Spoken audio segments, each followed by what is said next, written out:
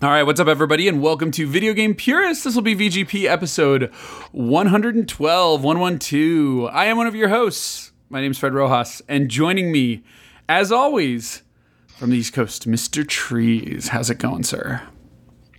Number one, forgive the internet connection on my end if it goes a little south. So far, because so good. I'm in the basement of a cabin up in New Hampshire. There you are. Second, Fred. Mm-hmm. Second, I'm going to say something controversial. Oh boy, here we go. Could get us shadow banned. You know what I mean? Mm-hmm. Could get us kicked off of Twitter. We could get some angry emails. I don't know. Here we go. But I'm going to say it. I think Sum 41 is greatly underrated. All right? Oh. Okay. I'm going to go up there on a ledge, and I don't know if you could hear it through my headphones, but I was watching some Sum 41 videos right before we started. Oh, Sum 41 has some fun videos, honestly. They definitely do. Yeah. They definitely do. I was at work the other day, and as you know, I watch reaction videos. I like reactors. Yeah. Right? I have different reactors for different things. I like guys that react to movie trailers and game trailers, and I like people that react to shows and stuff I like, and there's people I like that react to music videos and stuff like that. Mm-hmm. And there's a trend out there, Fred. There's a trend of like hip hop heads, right? Like young 20-somethings, maybe early 30s, like hip hop guys, rap guys that are like reacting to like rock videos for the first time. Oh, nice. And it's purely for hits, right? They're just like, oh yeah, rap fan listens to Led Zeppelin for the first time, and then the thumbnail's him holding his headphones and going, "Whoa!" A lot of people hate that trend, but I find it quite amusing I love myself. I love it, and I see it all the time, and usually it's that stuff, right? It's like Led Zeppelin or like Metallica in Russia, you know what I mean? Like in these videos, and they're like, I had no idea. And so there's one guy that reacts to like rap videos. He's a young dude. I think he's in his late 20s, mid 20s, and it happened to be Sum 41, Fat Lip, and it was like 6 days ago. So it wasn't like some old video from like 6 years ago. And I was like, that's weird. I gotta watch this. I love Sum 41. I haven't listened to them forever. And so I'm watching the video for Fat Lip, and right away he goes, I know this song, right? Because it's like was used for anything, right? Yep. That fucking riff. And he's like, I know this. He's like, I've never seen the video or heard the whole song, but he goes, I know this. And he listens to it. And I'm watching the video, and it occurred to me that I know this video like inside and out. Like if you put like electrodes on my brain, I could probably play you the whole video in my head from memory, because I'm like, fuck, man. Like, I'm not even watching this going, oh, I forgot about that. I'm just like, oh, my God. I must have watched this video 1,000 times. In the song, it's good. I love this song. I love Sum 41. And then I started seeing album covers. I'm like, oh, my God, I had all these albums. Like, their first, 5 albums, I must have followed them. And I'm like, this is crazy. And I'm watching the video of Fat Lip, right? And it's all like, it's at, late teen, early 20s, teen angst, late 90s, right? Like mosh pits and jackass stylings and people going down hills and bathtubs and people on half pipes and girls dancing and peeing in the corner. Fun shit, right? And I'm like, fuck, man, that was my energy. Like I was probably 23, 24, 22, I don't know, mid-20s. I can't remember when that song came out, but I remember I can date it perfectly. I think it was American Pie 2 had just come out, so because it's in there. Sum 41, Fat Lip is a song in there. So yeah. So what's I look it up. What's the album? Right.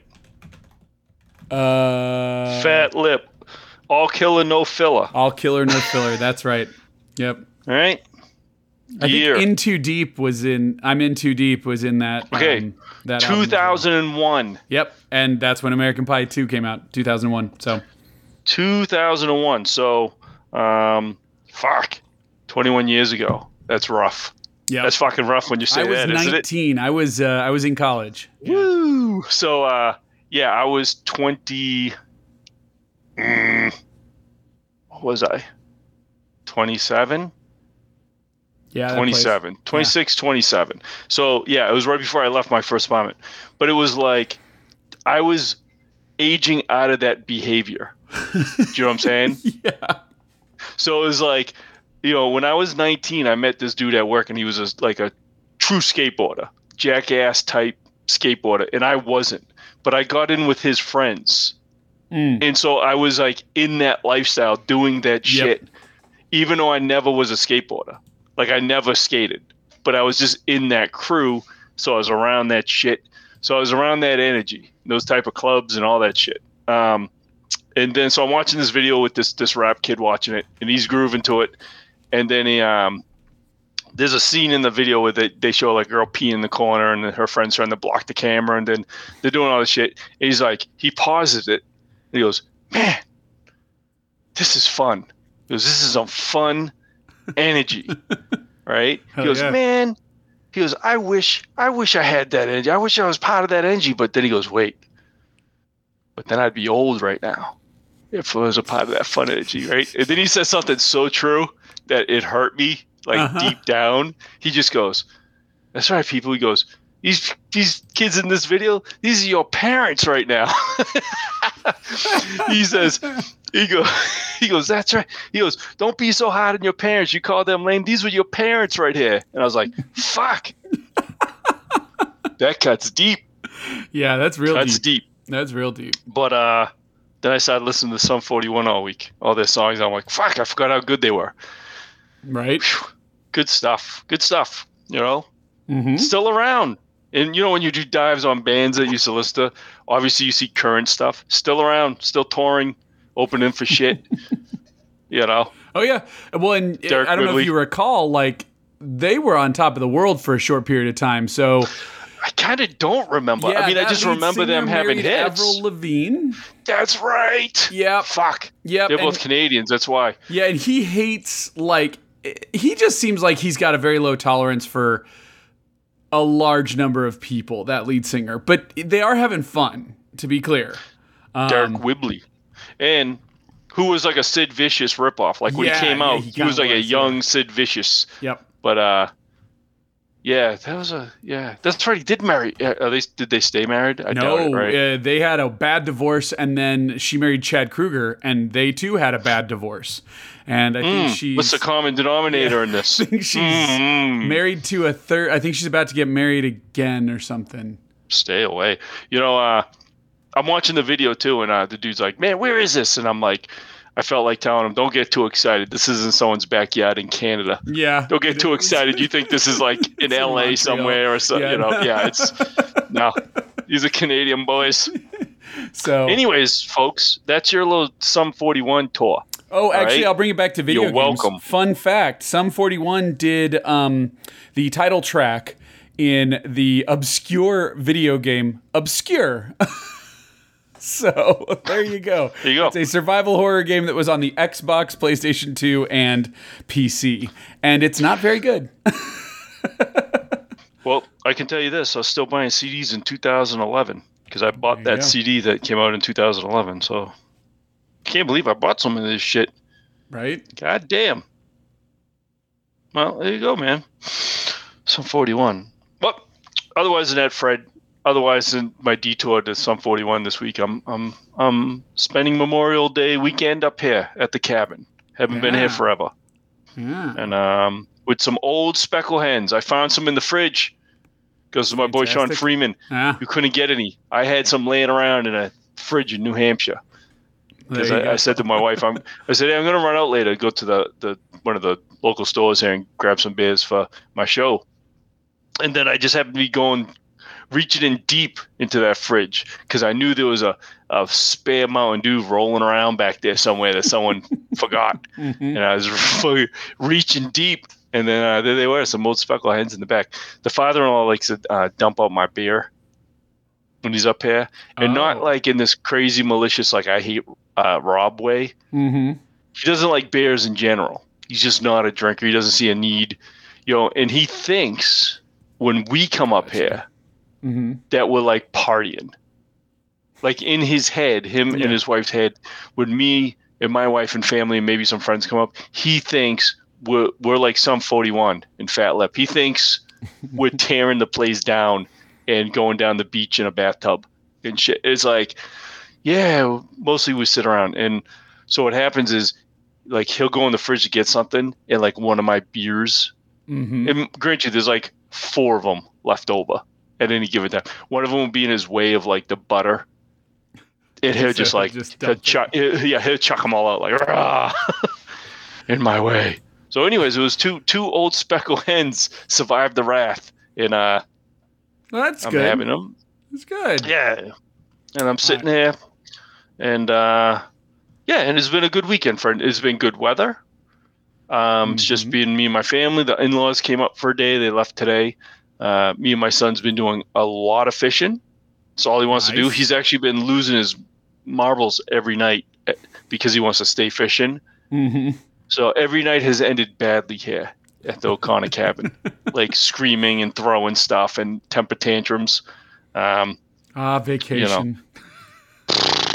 I watch other people vacation, Fred, and I'm like, is everybody's life like an Instagram post in real life? Like I see other families enjoying shit, and I'm going, am I just catching like a snippet? Because my family my kids hate everything. They don't want to do shit. They complain, like my daughter complains nonstop. Stomach aches. She's tired. Her tooth hurts. She needs Tylenol. I'm tired. I'm taking a nap. She gets up. I'm still tired. And I'm like, what do you do? Like, what do you do? I said that to her today. She slept all day, and then we went somewhere, and she goes, I'm tired. I go, what do you do? Are you tired from being tired? What are you doing? And then she came home and went back to bed, and then complained her tooth hurt. So, I look around at other people. I'm like, what is going on? Because I tell my wife all the time, if we could leave the kids at home, we'd have a good old time. But either way, caught a lot of fish though, Fred. A lot of fish. Well, that's had a bucket good. full of fish yesterday, and let them all go. My son says goodbye to each one of them. Lets them go home. Yeah, we don't keep just catching sunfish out there. I did catch one bass yesterday. That's it. We didn't go swimming. Too much pollen in the water, Fred. I don't know if you're used to that, but up here you have one or 2 days where it's all pollen. And it's just like the water's yellow, like just a yellow, like Creep Show. Like there's just like this big film that moves around on top of it, and you're like, I'm not going in there. I know exactly the Creep Show short story you're talking about. That is actually, for those that that like grew up on lakes, like that has always been like one of my biggest fears. Is the little sewage monster just floating on lake the top. monster? Yeah, no. It's a great short story when Stephen King wrote it too. Yeah, if you ever read it. But so otherwise than that, Fred, I'm just here. It's a short stay. We came late Friday night. We're leaving very early tomorrow morning to beat the traffic. Memorial Day traffic going home, so I'll probably leave here like around 8:30. Yeah, man, and that's it. I'm just sitting there chilling now, and it was iffy if I was gonna be broadcasting here from the basement, but because it was supposed to be like her friends coming up and stuff, and if there was going to be a bunch of teenage girls up here, I was like, it was going to be too hectic to come down here. So I get it. Yeah, and we had a plan in the cut, so let's plug that real quick. We've got by the time you're listening to this, the first episode of Questions for Trees will be live. So that went live Tuesday. So I'm guessing many people might have seen it go live in the feed and then jumped at it. But if you didn't, go back and listen. You can hear Trees doing what he does best, hands down. So glad you enjoyed it. Fred. Absolutely, it was fun doing. It was frustrating doing it because I no longer have like an actual computer. Right. You know what I mean? I used to have a Mac, right, with GarageBand and all this shit on there that was very easy to drag and drop shit in and fade stuff out and put music in. Very simple. Mm-hmm. Apparently, Fred, if you don't have a real computer, you just have Chromebooks and you want to do it for free, turns out little difficult. Nice. So I had shit on my phone, and I'm like, because they have stuff on your phone. I was like, there's no way I'm doing it on my phone. It would drive me nuts. And so I was looking at like all these Chromebook, like I tried my wife's like laptop, and to download an actual free like audio editing thing. Like I don't know what you use for the show, but because you understand this stuff better. Yeah. But everything I downloaded was either too cheap and didn't do anything and didn't work right, or too complicated, like way above and beyond anything I would ever comprehend or need. And I'm like, I just want a GarageBand clone. We have timelines and you drag shit around different tracks, right? And then you flatten it all down, good to go. Nice. So I actually finally found one. I tried, and then I couldn't find one on the laptop. And then I was looking at plugins for my Chromebook because you know they love the plugins, but those all sucked. And then I found an actual website, a web-based one that worked on my Chromebook. You had to pay for it, but they had like a free. They have like a free version, and the free version does everything that I needed it to do. And I think it was by the people that own Spotify. Like, I think it was an offshoot of Spotify for podcasts. Like, if you want to make your own podcasts and upload it on like Spotify and shit. So I found that. You know, and then I had to make my Spotify has done some cool stuff with podcasting. That's the same thing we can make because since we use Anchor does have like you can make that if you want, like you can make your podcast. We could record an Anchor basically right now and just have it do everything on the website. They do warn you it's very volatile, right? Because if anything, if your connection breaks or anything, you lose everything. But right, yeah. So it's then cool. I had to make my my kick-ass cover art. Heck yeah. I love and that. And then I couldn't find a simple Photoshop clone like I used to have on my Mac. So I actually found like a web-based one where you paid like a few bucks. You know what I mean? They'll use it, and it worked pretty much like Photoshop's Elements, which is what I used to use for all that shit. So yeah, because I believe I told you I didn't want you doing anything to it. You do enough for the show. I said, I'm going to deliver you a fully finished, edited project. And I did. I was very proud of myself. Yeah. Yeah, it's awesome.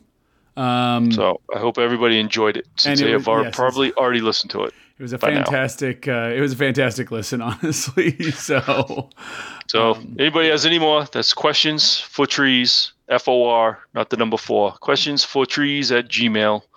And we'll see if we can make another one. Yeah. Down the road. Yeah. So, thank you for the time you put into that. It was a great listen. So, I said to you, I texted you, I said, I'm honestly just trying to make Fred laugh at like most of the time. Like, you know, the audience is an afterthought. Sorry. It's mostly like Fred will think that's funny. So, but what about you, man? What are you doing on this Memorial Day? Weekend. So we didn't go anywhere.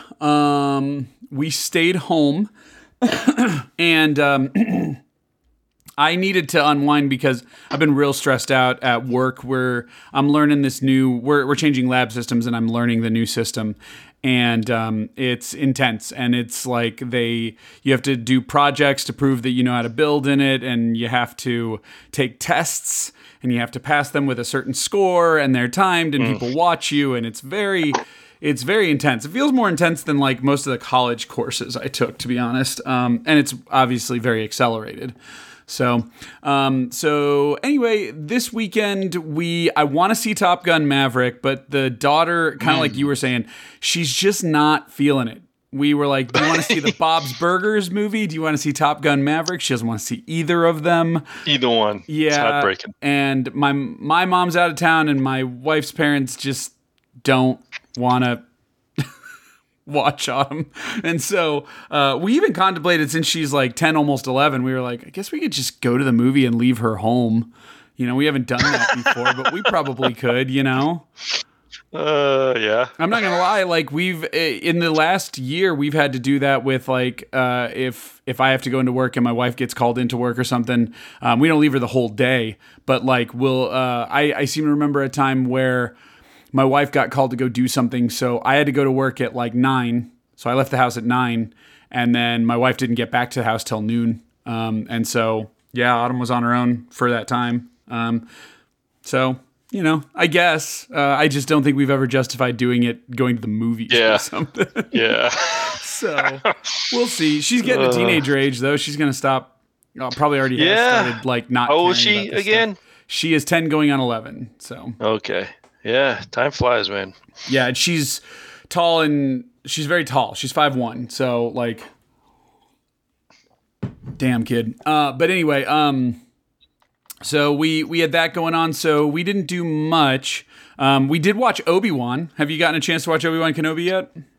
Of course I did. Okay. Both episodes. Yep. We watched both episodes today. For the sake of the audience, we'll go spoiler-free because also it's pretty... Actually, there'll already be a third episode out by the time we're talking about this. But, but it's easy to kind of dance around spoilers because... It really is just like a story of, you know, what happened in the time between Order 66 and Luke when we see him in A New Hope, and it puts it right in between there, right? It's 10 years after Order 66, so so it's kind of interesting, but I dug the show a lot. Yeah. I loved it. I know I'm seeing, like, criticism about this and that, and then, of course, you got the internet that's like, you know, there's so many different ways to hate the show because there's so many factions of haters out there, right? You got the Star Wars diehards that hate everything, so they hate it, right? Because they didn't go with their script that they wrote 10 years ago, right? And then you got the people that just hate Star Wars because they're too cool for it, so they hate it, right? And then you got woke people that think it's probably too much men in it and they hate it and boo, it's toxic. And then you got the anti-woke people that are like, boo, boo, they put a woman in it. Boo. Right, yeah. Like, there's so many ways to hate it. And then there's people like, Disney's got blood on their hands, hate Disney Corporation, billionaires. It's so funny. Like, you read comments like for on YouTube or something, and it's like you see hate from every angle. You know what I mean? There's people that hate it for two different reasons. It's impossible. Like, how can you know, it's crazy. So I seen all that, it made me laugh. And then you see one poor little guy going, I thought it was pretty good. That's me. I think it's pretty good. I think it's really good. Yeah, I haven't read the Discord discourse because Twitter is now kind of a minefield. I don't really get on Twitter much, if at all. And I just hadn't seen anything about Obi-Wan other than it was available. So yeah, I mean, I do know that the actress that plays third sister. Yeah. I don't know her name, but I know she's gotten bullied, like, on Twitter and shit. You know, that new trend of people bullying the actors that play parts they don't like. So I do know that shit's happening to her. And I'm just wonderful. Like, whatever. Like, I don't care. What do I care? I think she's great. I know she was. I think she does. And I might be jumping the gun here, but like, it probably doesn't help that she is both female and black. But I think she's doing a great job. Yeah. Well, the only criticism I have of her is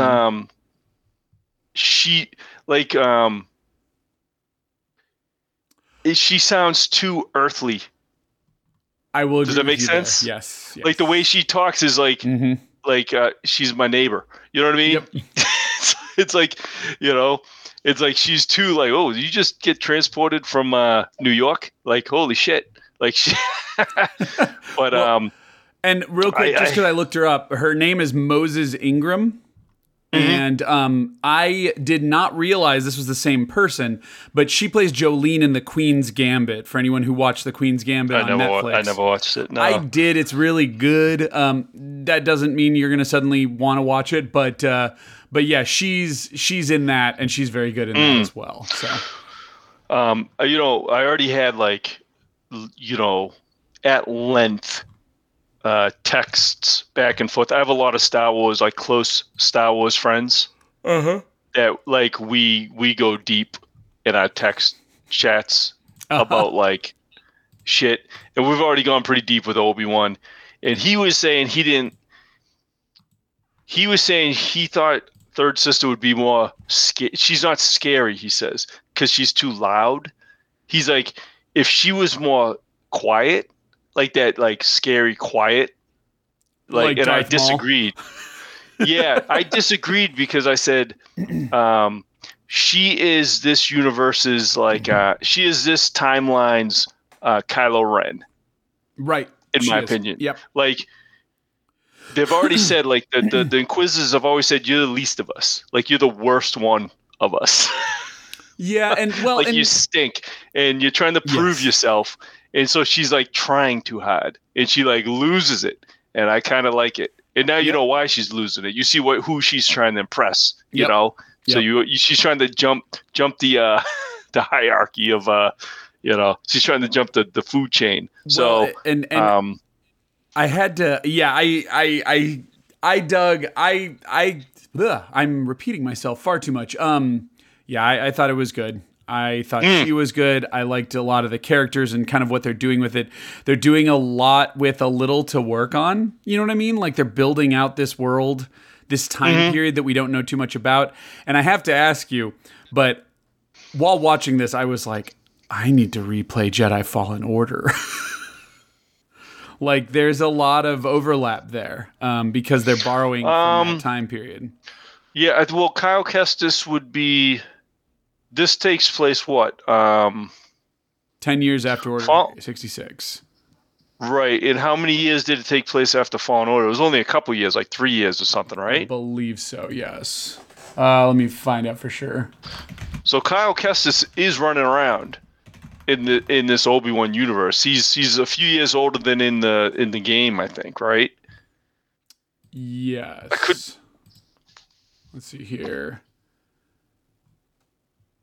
You'd think I could be wrong. Yeah, you'd think they could just tell you, but that would be too easy. I believe Order 66 was pretty fresh for Fallen Order, right? Like only a couple years removed. Yes. Because he was were a few years after too. Or not the Night Sisters, sorry, the sisters, I guess. Because he was like, correct me if I'm wrong, he was like one of the little, I don't know. Yeah, he was one of the kids. Like he was one of the younglings that escaped. Correct. And he was only a teenager we're in Fallen Order. A little bit of Fallen Order, but yeah. Yes. Oh boo-hoo. Yeah, he's like 20. I think Kyle Kestis is like 20 in Fallen Order. So this would be right, but he was Yeah, I can't see for sure, but I would almost say that this takes place time, before Obi-Wan takes place before or around when Yeah, I honestly thought I'm not. Well, no, you can't spoil the show. Nope, I'm misremembering, and I think you are too. No, this takes place. Fallen Order's right after 66. Order 66. Yeah. Right.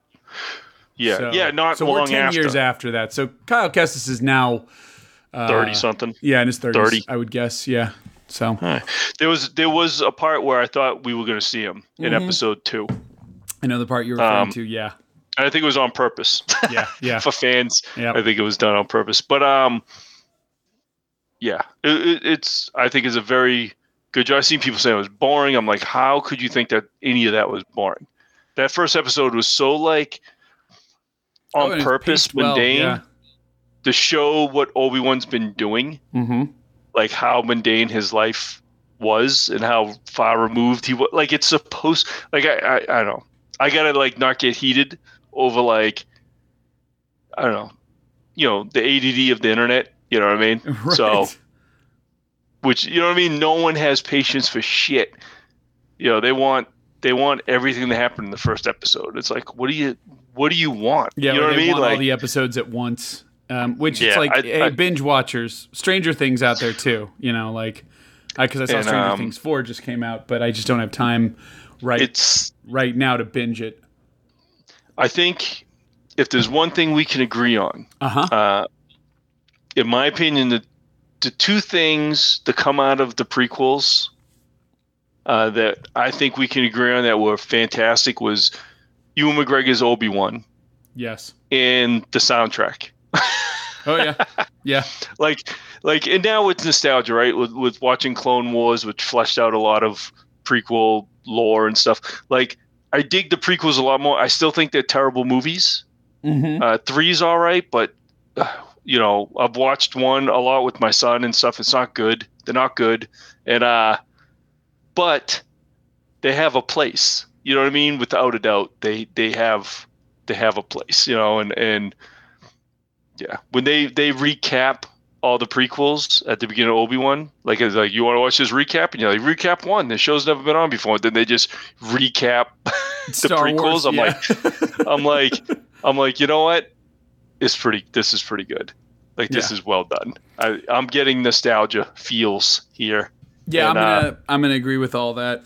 And then when Obi-Wan first speaks and he does his heavy Scottish Alec Guinness, you're like, fuck, that's good. Yeah. It brings a smile to my face, Yep. Jawa tells him he smells bad. It's good stuff. it's good stuff. So, but I'm sorry. I took over your conversation. No, I'm it's sorry. Fine. So Obi-Wan was fun. The other thing I did was I'm doing some spring cleaning stuff. So you ready for this, Trees? I was tweeting about this Friday night. And everyone's like, oh, God. I have 2 CRTs in the office here that I work with. I've got a standard def CRT, and then someone donated to me a high def CRT. And that high def CRT is problematic because it doesn't have any HDMI ports, right? It predates those. It doesn't have a VGA port, which is kind of weird because a lot of TVs had VGA ports back then, like the high def CRTs did. And this one doesn't, and I have a Dreamcast with a VGA box, and so playing Dreamcast can be a bit of a pain in the butt, or I've got to downgrade to S-Video, which I don't love. S-Video looks very good on the Dreamcast, for the record, but if you can go VGA, it's worth going. So I've got this 55-inch Bravia down in the basement, Sony Bravia. It's a beautiful, 55-inch 1080p TV that we put down in the basement when we upgraded to 4K. And I was like, I want to move the CRT downstairs and move this Bravia up here. And it's going to be it's basically my TV that's largely for original Xbox, PlayStation 2, and Wii, and GameCube, and finally Dreamcast. And it's got all the ports. It does have a VGA port. It does have both component and HDMI ports. It's got a ton of inputs, actually. It's got a composite video and S-Video also if you want it. And it's got a VGA port, like I said. And so, but, the headache is we got to move the TV out and downstairs. It's a 300-pound TV. So I had a buddy come over. That was fun. We had to get rid of another CRT. I have a third CRT down in the basement, and I was just looking at it, and I was like, Julie, I just got to get rid of this. It's not a standard def CRT. It's another Sony HD CRT that a buddy of mine, when people know you collect these things, they just bring them to you. And we've got local electronics recycling in our city. Our city will actually, for free, recycle these for you. And Trees, I think the most impressive thing was seeing this again is a 300-pound, maybe 275-pound TV. It was a bitch to get out of the basement and then into the pickup truck because I rented a pickup truck. Yeah. And then we went to the disposal place and dropped it off. And the dude there, I mean, he was a big guy, but like not like, I didn't think he was this big. He just fucking opens up the back of the truck because they don't let you help them, right? Because that's a liability. If you get injured, then it's on the city, right? So they have to do it. And the guy's like there alone. And I was like, he's alone. And again, he's recycling the electronics, so he doesn't really care if anything gets damaged. But he just fucking hulked that thing by himself out of the back of a truck. It was probably at chest level, and then just brought it to the ground. Like, he didn't do it gently, right? Like, I don't know that TV works great afterwards. But he did it.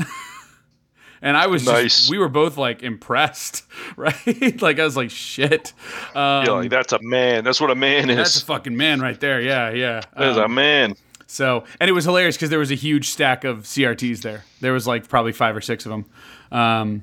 So, and I know that there are some retro heads out there that are just like, oh, a stack of CRTs. Yeah, trust me. There are good CRTs like the Sony I've got and a couple others like the CRT that I brought down to the basement. But there's a lot of duds among that sea, okay? For every good CRT out there that everyone wants for their retro gaming setup, there's about 100 you don't want. So just keep that in mind. But yeah, so we got to do that, and then I moved a grill. So trees, I've always been a charcoal griller guy. I love charcoal. And I also don't love propane. You know what I mean? And so, like, I've always been scared to have a propane barbecue grill. And the other thing that's funny about it is, like, I don't want to pay the money for it either, right? Like, a Weber grill at 22 inches, like $75 at Home Depot. It's simple. Ever since I had a house, I've been doing that. Well, I recently had my grandfather pass, and they've been trying to, like, basically get rid of his stuff while also pretending that, like, right, like that they're his effects that you're inheriting. And so my mom and aunt were like pressuring me to grab something from his house, and there's just nothing I want or need, like, not just from his house, just in general. But he did have a gas grill, a grill master or something. I don't know. Anyway, he had a gas grill, propane grill, and he always used to tell me how stupid I was, like, in a loving way. He was always just like, Fred, I don't know why you wait a fucking hour to, like, light up your grill. He goes, I can cook you a chicken breast right now, and 20 minutes it's ready from the moment I start the grill up, and he was like, I just don't understand it. And I was like, I don't know.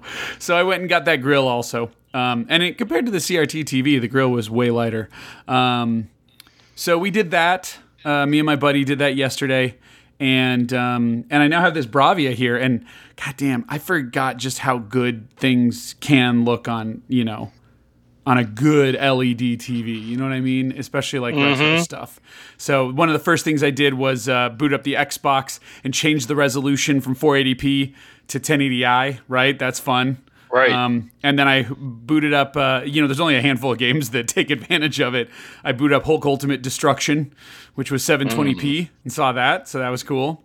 I forgot that PlayStation, even though they have games that are 16:9, it wasn't true 16:9. It was always built for 4:3, so all it does is crop stuff, right? So it's like this little floating, there's bars on the left, right, and the top and the bottom, and I was like, oh, God. I didn't know that much about PlayStation stuff. There are patches you can get for PlayStation games. You can patch them and then run them. I'm running games off of a hard drive, so it's no big deal. But I could do that, but then it seems like a lot of work.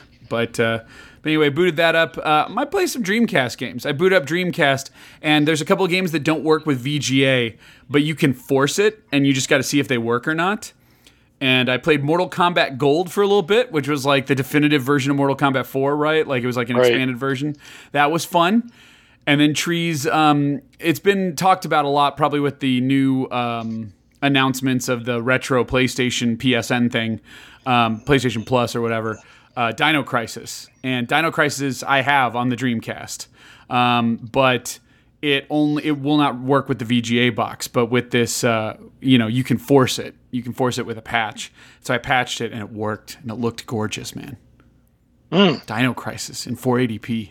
Hell yeah. I like it. Right? Sounds good. So anyway, so that's what I've been up to. And then last night we we had some friends over, did some karaoke, and had some drinks. That's why I'm not drinking tonight. I'm not in the mood for alcohol. I didn't drink like too much, but it was, when you're drinking all night, like you just don't, I don't know. This is probably a good thing, but like I just don't feel like drinking like the rest of the weekend. And probably the greater part of next week as well. I don't know. Yeah, I mean, this Old Speckled Hen is like the first real beer I'm having. I had one last night. I had a fire going, and I was digging through the fridge, and it's all old beer. And I had 2 beers up here. I had one's called Fat Tire, which I think is like a local Belgian cheap brewery. It's gross beer. It's like cheap beer. And then actually, Fat Tire's not cheap per se, but it is it's a microbrew. They charge more than people would think if you don't like that kind of beer. Yeah. Yeah, it's all right. And on the door there was like a can of Sam Winter something, and I had that by the fire, and it did not age well. No. I don't know how long it's been on the door of that fridge, but I was like, this isn't enjoyable. When you try to just a cold one, but you're like, that's not enjoyable. Yeah, it does. Yeah. Like, here's my thing. Like, I'm honestly perfectly fine even drinking every night as long as you're only having 1 or 2, right? Maybe even sometimes 3. Not always. Not all the time, but from time to time. But when you do like a night of drinking where I think I had 6 last night, and it was over the course of like, a night of games and karaoke and stuff. But like, yeah, it's just like, the body's just like, we were drinking the greater part of last night. So, but it was fun. It was a lot of fun, and the kids weren't like, the kids always kind of ignore us during karaoke, and so we started playing songs. I can see that. We started playing songs they like, and they got into it. Like halfway through the night of us singing, we probably did it for 2 hours, and halfway through they came down and we got them into some songs, and so they were having more fun. So that was cool. Got a bunch of pizzas. It was good times. So, and tomorrow. I'm just planning to watch Saving Private Ryan. I've never seen it, and I've been told it was a really good war movie, and so I always watch a war movie on Memorial Day. So you've never seen Private Ryan? No. My wife and I were joking about this because she said the same thing, and I was like, for being such a movie buff, there's 2 movies that I'm ashamed to say I've never seen, and I don't avoid them. I just have never had an opportunity to see them, so I haven't watched them. And Saving Private Ryan's one of them, and Speed is the other one. I've never seen the movie Speed, and I don't think there was a single human being on the planet who was alive when Speed came out that didn't see it. Like it was like the Offspring's first album. Like everyone had it. It was like Green Day's Dookie. It was like everyone had it. And I just have never had an opportunity. I was gonna watch Speed once in college. In 19, I went to I was at DePaul University, and I was going to watch Speed one night with my ex-girlfriend. And we had broken up over the summer, and then we both went to DePaul together. And so she was like, why don't you come over to the dorm and watch Speed? And I was like, okay, cool. So I came to hang out with her, and then her roommate left, and we ended up having fun. And I didn't get to see Speed because of that. I think I've seen the first 15 minutes, but I had more pressing matters. Yeah. I mean, I wouldn't put Private Ryan and Speed in the same grouping, but... I would only in that those were movies that I feel like everyone who was watching movies at the time they came out watched it. Yeah, well, have fun watching. Don't watch Private Ryan with the kid. No. I'll say that. No. I sometimes am okay with her watching certain war movies, but that one I know is intense, especially because it opens with the D-Day. It's very visceral. Yeah. There's a lot of visceral shit in that movie, man. Yeah. Like I remember seeing it on a date night. I seen it with my buddy, and we each had a date, and we went, and it was like, like movie. like Naked Gun, where they come skipping out the theater all laughing and happy, and then they pan up and it's Platoon. Yes. Like you ain't having that experience. Everybody walks out of that movie like, all right, I guess I'll see you guys tomorrow. Going home. Yeah, that movie is like brutal. Yeah, still holds up though. Yeah, I'll say that. I'm sure it does, and so I wanted it, and you can't find anything in stock anymore. Like Target, Walmart, places like that. There's just no tangible Blu-rays, and so we were out and about yesterday. My wife and I and the daughter, we all went to grab lunch, and we passed a Best Buy, and I was like, "Hey, swing by the Best Buy. I'm gonna just check it out." And I went in there, and it was hilarious because I was like, "Do you guys have Saving Private Ryan on 4K?" And he was like, "Let me see." He goes, "Of course, we've got one." And he goes, if you don't see it on just like the end cap there, he goes, there's a little display over by the 4K TVs. It might be there. So I went over there, and sure enough, it was just sitting there. So I grabbed that, and right next to it on sale was Speed. It was on sale for $9.99. So I was like, okay, it's serendipitous. So I bought both movies. I might even watch Speed after we record this. But Nice. but I definitely wanted to watch Saving Private Ryan. So and it was on sale for Memorial Day because it's a war movie. But yeah, so that'll be my tomorrow. And yeah, no, Autumn's not going to watch it. And my wife, I don't think is either.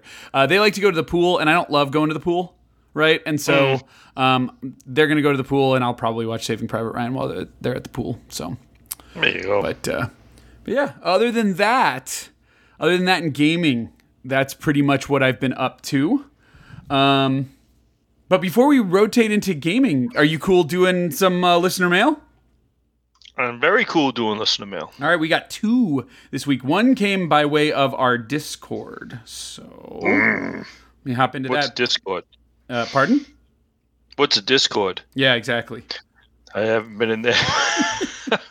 So I'm not a Discord guy. I try to be sometimes. I'm just not. I forget. yeah, it's fair. And you know what? I don't pop in there as often as I need to. There is a active community there though, and they know to at me like Mikey did here because he added me.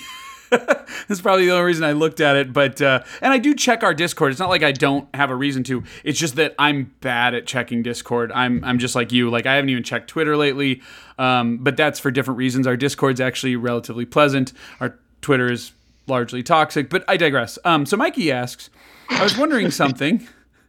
And he goes, listening to you and Trees talk about your kids and life, I was wondering if you guys would be down to talk about how you balance kids, marriage, life, and video games. I'm recently married, about 8 months now, and we're starting to think about kids. So I'd love to hear you guys talk about how the two of you balance all those aspects. Get a dog. You're not completely wrong there. Do you have a dog? I forget. I know you have cats. No, but we have a cat, and I can't wait for that fucker to die too. Okay. So Go on. yeah, no. So how do you find balancing all those things? Well,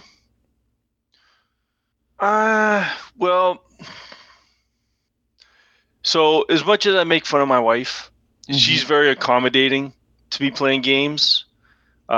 She let me, when I moved in, there was like an empty room that they used. There was like a couch, and they put like the Christmas tree in there and shit. So Yeah. like when they did nothing with it.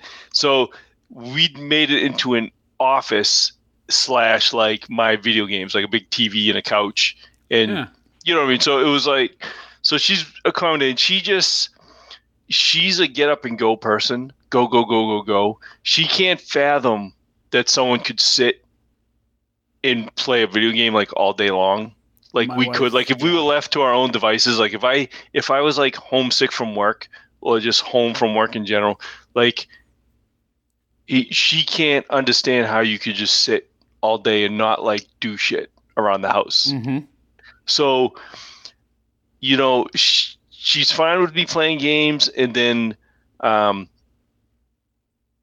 but if there's shit to be done, I do get the side eye. I do get the like, are you guys gonna do this all day? Like I do get that once in a while, Mm-hmm. and then, so my daughter's always been around. My stepdaughter, she was 5 when I moved in.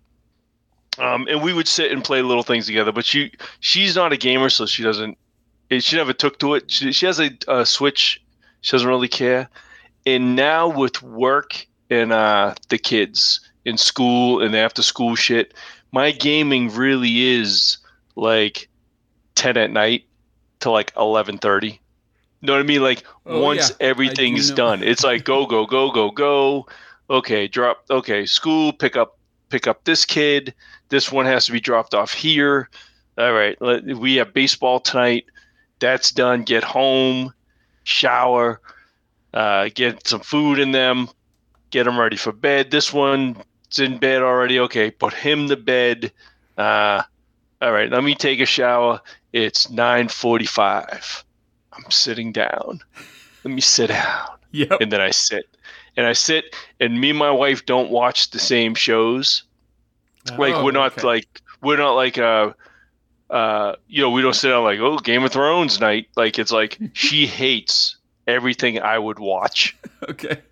So we don't watch the same. So we like at that time of the night, she's either in bed already or she's in the living room watching like fucking Below Deck or The Real Housewives of fucking wherever. And I'm in my game room.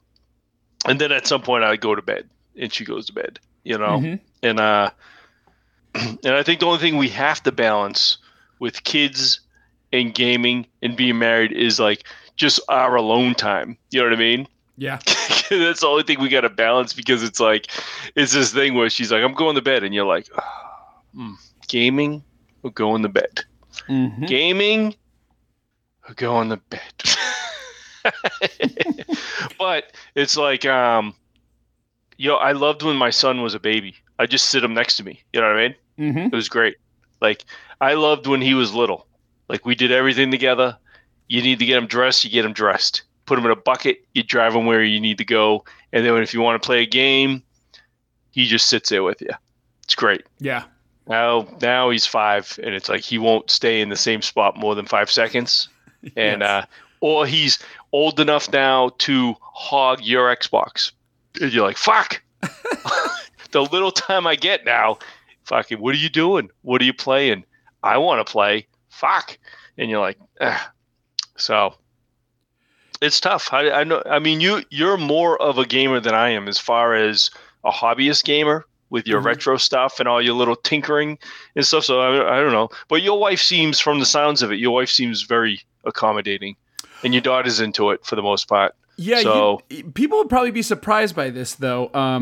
No, my wife and I struggle with me gaming while she's active. So actually, my story is a little bit different. So with kids, let me start with kids because that's an easier one for me. 0 to 2, you're doing pretty good. They nap, you can take advantage of it. Especially when they start sleeping through the night.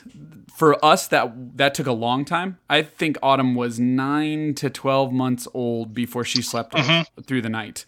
And so, but at that point, you're doing pretty good. Actually, being a gamer can help you when your kid doesn't sleep, because you can, there's definitely stories of me just sitting there playing a game as I pace back and forth with her, like, in the little, whatever they call it, because I just got to pace her back to sleep, and you can play a game while pacing back and forth. And I don't mean a portable game. I mean a controller game. Then from 2 to 5, yes, Autumn would like hang with me or do her own thing while I was doing my thing. I remember that time period being pretty good also, because she could amuse herself while I was gaming, right? Once she was like 4 or 5, things got a little murky for a while, and I wasn't doing great, because I want to say she was like 4.5. And from that till probably like 8, it was always like, you got to do stuff with her. She always wanted you to do stuff. And so you're going to be spending a lot of time playing dolls, playing figures, building stuff, doing things you don't want to do, or more importantly, and this was what I wasn't ready for, doing things you do want to do. Like, I'm fine playing action figures, but they'll play for like 8 hours straight. And that was, that was new to me. Yeah, when little kids like my son's age, 4 and 5, they start going towards the little cupboard where you have like board games. It's like the movie where shit goes out of focus and it zooms in like on your back, on your head. The background's out of focus. It's like when little kids go for board games, you're like, no. Oh yeah, because that is a chunk of time you will never get back in your life. For like 5 hours, and then it's even worse. The game finally ends, and either they won and they want to play again, or they lost and they want to play again. And so you're like, fuck. It's just one, they don't have something like Candyland. You wouldn't think a little kid would want to cheat at it. Or make up their own rules, but they do. Yes, and you're like, fuck, man. I know people say kids are enriching, but this board game shit gotta go. Yes. Little kids don't want to play board games. That is not fun. You see don't let the little Parker Brothers picture on the corner fool you with the family playing at the table. And it's like, woo. It's that shit. But I mean, well, to go back. Good. Real quick, just so since 8, now with my daughter, it's like sometimes we game together, but we don't have, kind of like you and your wife on TV, we don't have the same taste in games. Autumn loves Roblox, Fortnite, and Minecraft a lot, and I don't like playing those games for long periods of time. Minecraft I did get down with a lot when we were creating stuff, but like now that she wants to do like role play, she wants to create a campaign and stuff and role play it and stuff. You'd think I'd be down with that, but I'm not. I don't love it. And so she likes to play with her friends. And again, we talk about it on the show. Occasionally we'll play a co-op game. So Autumn's kind of in her own world, and these days she just isn't interested in my games, and I'm not much interested in hers. And then we occasionally do a co-op game. Like we're starting we were gonna start last night, and then we had friends come over unexpectedly. But we're gonna start that the Lara Croft co-op games, the isometric ones. So we were gonna start the what is it, the Golden Compass or something? Anyway, yes, I don't know what it's called, but something like that. Yeah, and there's also there's a second one too. But anyway, so we do that from time to time. My wife, on the other hand, she gets bored watching me play video games, and so 45 minutes, as you and I both know, is like nothing, especially for a modern game. Right. And by that time, she's like, "Are you sure you're not done?"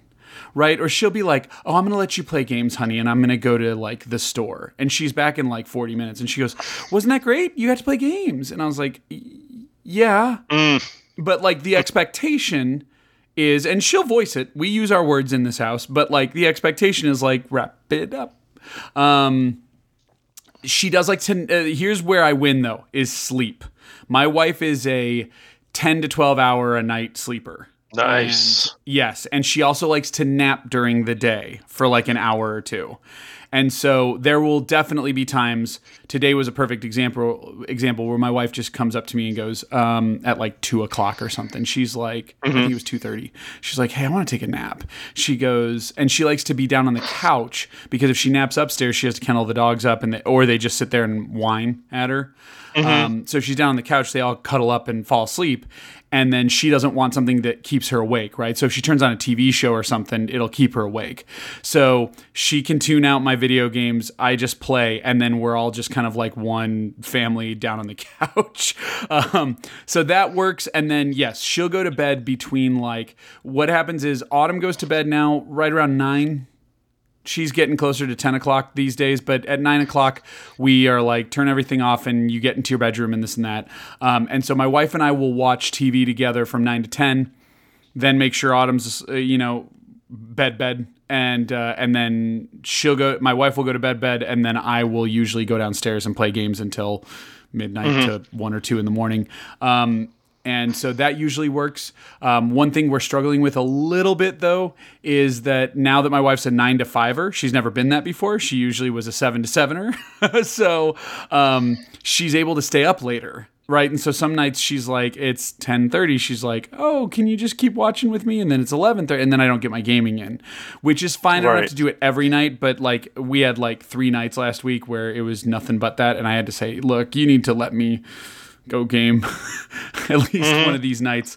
And definitely on the weekends, like she's a very busybody. And so, there are usually that I usually game less on the weekends than any other time. She used to go to work every other weekend, and then Autumn and I would just play our own games, opposite TVs, 8 hours straight, and like that doesn't work much anymore. And then just to wrap up, the retro games is hardest for us because it's a back office room area.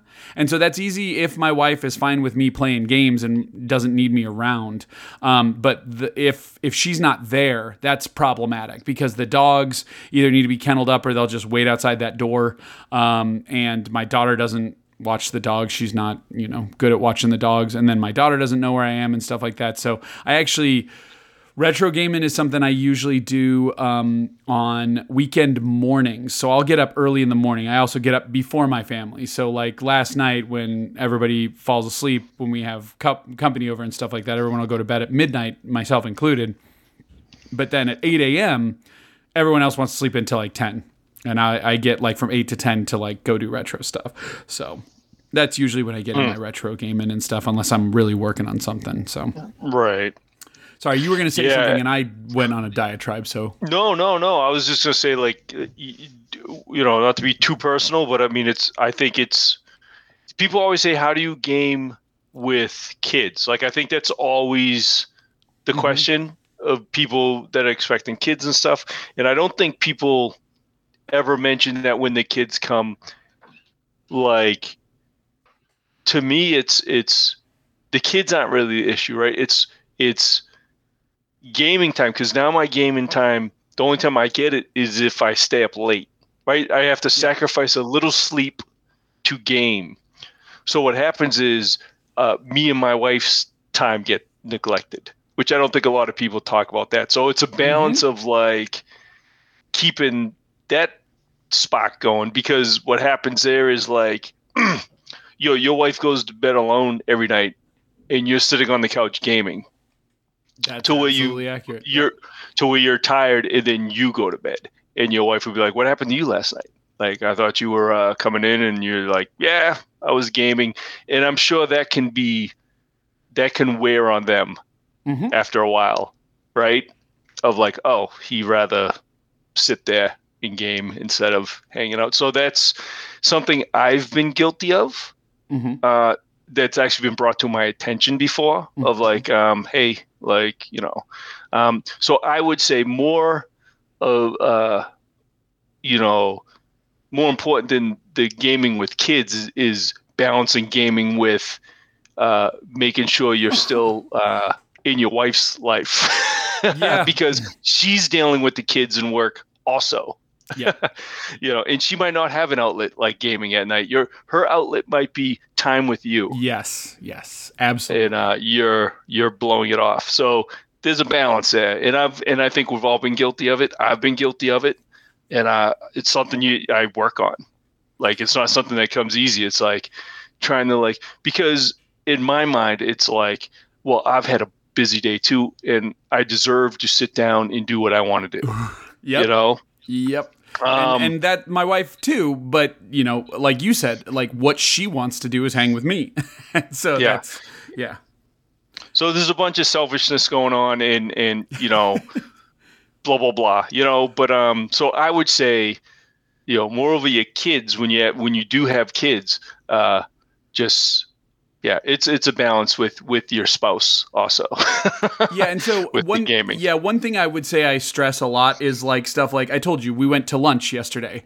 Yesterday I got up and did, see, a lot of people this cuts into gaming time also, but I told you, I got up, I moved some stuff around. I went and rented a truck, moved some stuff around, moved a grill, moved a TV, did a bunch of stuff. But then my wife and me and my daughter, we all went out to eat because it was, and out to eat. We grabbed lunch at like a Chipotle style sit down restaurant or sit down place where you just order to register. But anyway, it's just like a family activity to do. It got everyone out of the house and doing stuff. And then my wife and daughter went to the pool, and I did get a little gaming in then.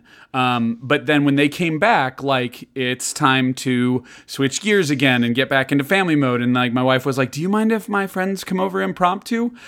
If you're used to gaming and your time is your own, like, you go, no, I want to game, or I wanted to I don't want people over and stuff like that. And I don't love having people over, to be honest with you. I'm kind of more of a hermit style person. So I do those things for my wife because I know it's important to her and I know she enjoys it. And so it's really finding that balance. And one thing I highly encourage, as Trees and I have mentioned, both of us in this conversation, is if they don't know already, make sure you have that with your spouse. Like, give them or your partner, you don't even have to be married, but like let them know that they should tell you if they feel like you're neglecting anything in the interest of gaming. Yes. And let them know that it's a good idea to tell you. You want them to come to you and tell you, because sometimes you need that trigger.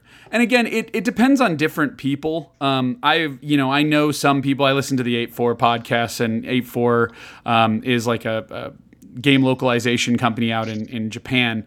And on there, John Ricciardi. Sorry, no, it's John Ricciardi. John Ricciardi. There we go.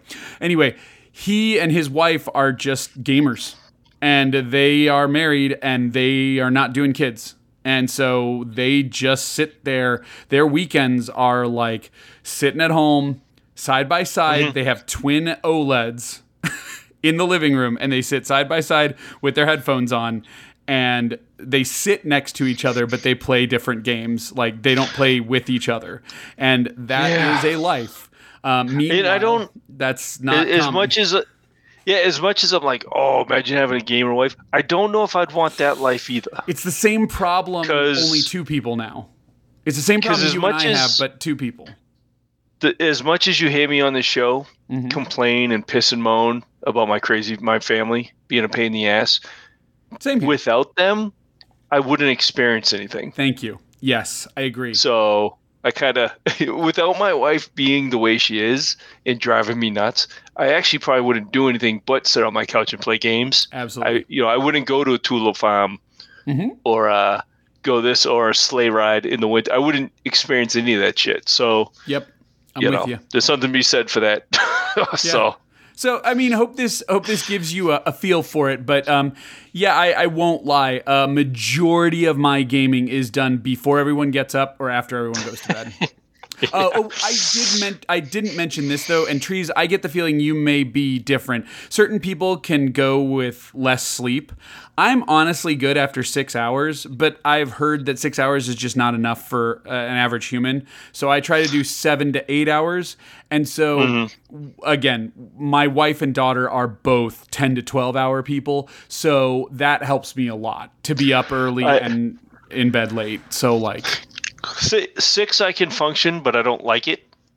I feel 7. I usually, once I'm up and moving, I'm fine. I'm like a shark. Once I'm up, I don't notice anything. Even after those nights I've had 3 hours of sleep after the show. It's like I'm up and I'm moving. I just don't like it. Yeah, When I try to set my alarm, I want to see 7 hours. Like I want to see it to say 7 hours off. So if I crawl in bed and it says like 7 hours and 20 minutes, I'll play on my phone sometimes for like 20 minutes. Oh, okay, I got you. Seven's even. You know what I mean? Like I'll do 7. Like when I through natural. So for example, like my body will naturally wake up after 7 hours, and I don't usually go to sleep at the same time. But like if I go to bed at midnight, I'm getting up at 7. Like there's almost no chance unless I've sleep deprived myself earlier in the week to get caught up. My body might sleep in more. But yeah, and I usually on the weekends roll into bed around 1 and usually get up around 8. Like that's just pretty decent clockwork for me. But anyway, hopefully that answered your question. We definitely tackled it for quite some time. Maybe. But all right. And we have one other one, which is this one came in from Andrew. It's been a while. And this is, I don't think he had questions. I think this was just comments. So I will read it. He goes, lots of things to say, but I will be brief, maybe. He goes, hello again, Fred. Since Discord became a thing, listener mail became obsolete. Well, almost obsolete. Sometimes it's better to send a dedicated letter. Such time is now. First, a dedication to Trees Lounge. You are not alone in not having many gaming podcasts to listen to. Believe it or not, I only listen to one. You can guess which one. My reason is zero need for more. If I wanted to discuss games, I have places to go. If I wanted game news, I have places to go. I don't really listen to VGP version 2 for either, but instead to learn how to be an adult gamer while having a life, because that is secretly what your show is all about. So yeah, we are in the same boat. I like it. Yeah. Okay, second thing, and this is dedicated to Fred. I now understand what you mean by janky old game design. The quote-unquote try everything until you win, oh, and also buy our game guide design. The thing with me is, for one reason or another, I have mostly played the best. Even with some rough spots with classic Tomb Raider, those games were still some of the best 3D ones of the time. The skill, the quick thinking, and the thinking in general when solving puzzles. OG PS1 Spyro is very well designed, and PS2 entries I played such as Jack, Ratchet, Prince of Persia, the Reboot Trilogy are all high quality. Recently I played God of War for the PSP made in 2007, and the game is not cheap. And that game is not cheap, just hard. What am I getting at? I played almost exclusively well-made games when it comes to quote retro. So that is why I struggled to understand Fred struggling with older games. I was like, what is he complaining about? Now, after hearing about Hulk Ultimate Destruction, I understand. I finally understand. I played the best, you played the rest. He's right. Like you've asked me that many times, Trees. You're like, why are you doing this to yourself? Mm-hmm. Where it's like you could play any PS1 game and you've never played, like a good example is Tomb Raider. I recently talked to him because I've never played the original Tomb Raider.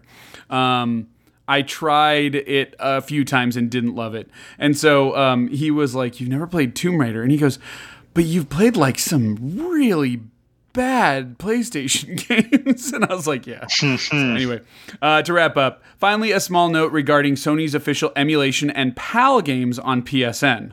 All I see is people complaining about the horrible frame rate. What I do not see is modern players being literate in gaming history. Most people are unaware of version differences, how sometimes European releases are the only ones that ever make it to the West, how sometimes those releases are the only ones uncensored, or have unique content like extra items, levels, or difficulty. Sometimes a game was made only in Europe to begin with, which means it only has a proper aspect ratio in 576i/288p. For those that are not familiar with European PAL as a standard, what he's describing is standard definition in PAL. Some games run too fast in NTSC, like Medieval and Chicken Run, but no one seems to notice. So because I see those 50 Hz versions to be worth preserving and worth playing, my solution is allow PS5s and maybe even PS4s to have a 100 Hz or 50 Hz output mode. That would solve the problem with the jittery frame rate. And if that is somehow impossible with a firmware update, a less than perfect but still darn great option is to allow a 120 Hz option when emulating PS1, PS2 titles on PS5. That way a 50 Hz game will almost always display. Sorry, that's on me. That way a 50 Hz game will display almost perfectly with minimal ghosting 99.99999% of the time. People can, 99.999% of people will never see, is what he's saying, the ghosting. It is a real solution and it can work. I even made a tweet to PlayStation Europe, although the odds of them actually reading and doing something are pretty low. So until something is done by Sony to correctly display PAL games through modern consoles to consumer-grade flat TVs, I will stick with my French PS2 and 2017 UK Panasonic LED, which both do a perfect job. This is all. You've finally gone through my essay. Take care and remember that UK Ape Escape dub will always be superior. So, real quick, just to touch on this, I completely agree with him. Like, there is this seeming like hatred with PlayStation on the PAL versions, and the mistake people are making is the PAL versions are not inherently bad. And like he's saying, we just had 60 hertz as a standard here, 60 frames a second. Europe had 50 hertz in their standard def standard. It was 50 frames a second. And obviously you can cut both those in half, 25 and 30 respectively, for those regions.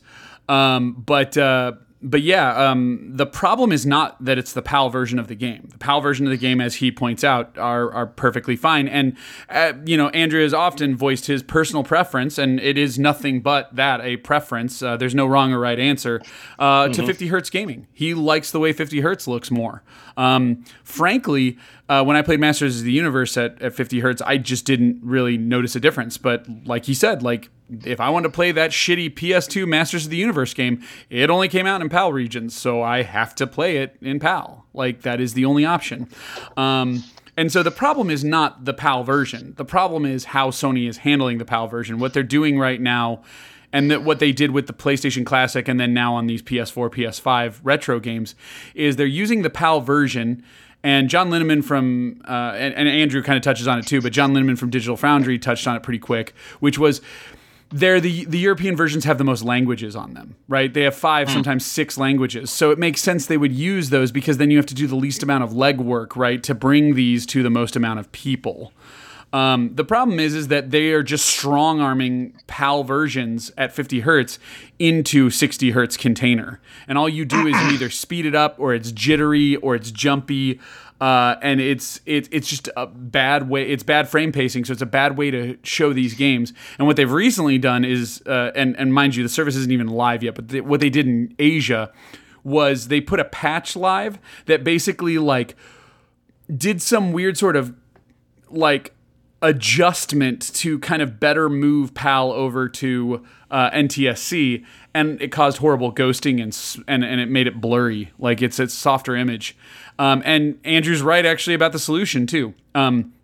Most televisions nowadays, all of our TVs can support 50 hertz PAL, and so just output them at 50 hertz. It's no problem, and PlayStation can totally handle it. PlayStation its new patch had VRR. It has a range right now of variable refresh rate from 48 to 120 frames a second. So 50 is right in there. It could easily lock into 50.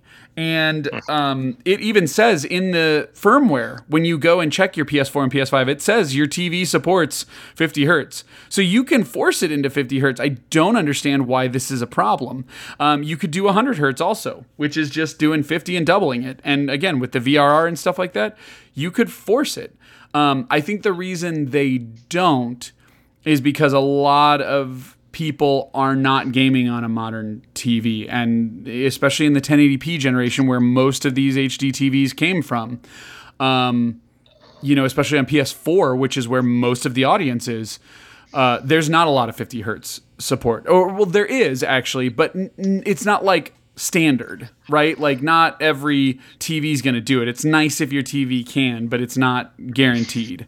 And so, just to get back to it, yeah, the PAL gaming is not the problem. It's that Sony did it the wrong way. And actually, they talked about how Nintendo overcame this, and I don't understand why they don't just do this, which is you get your region's version.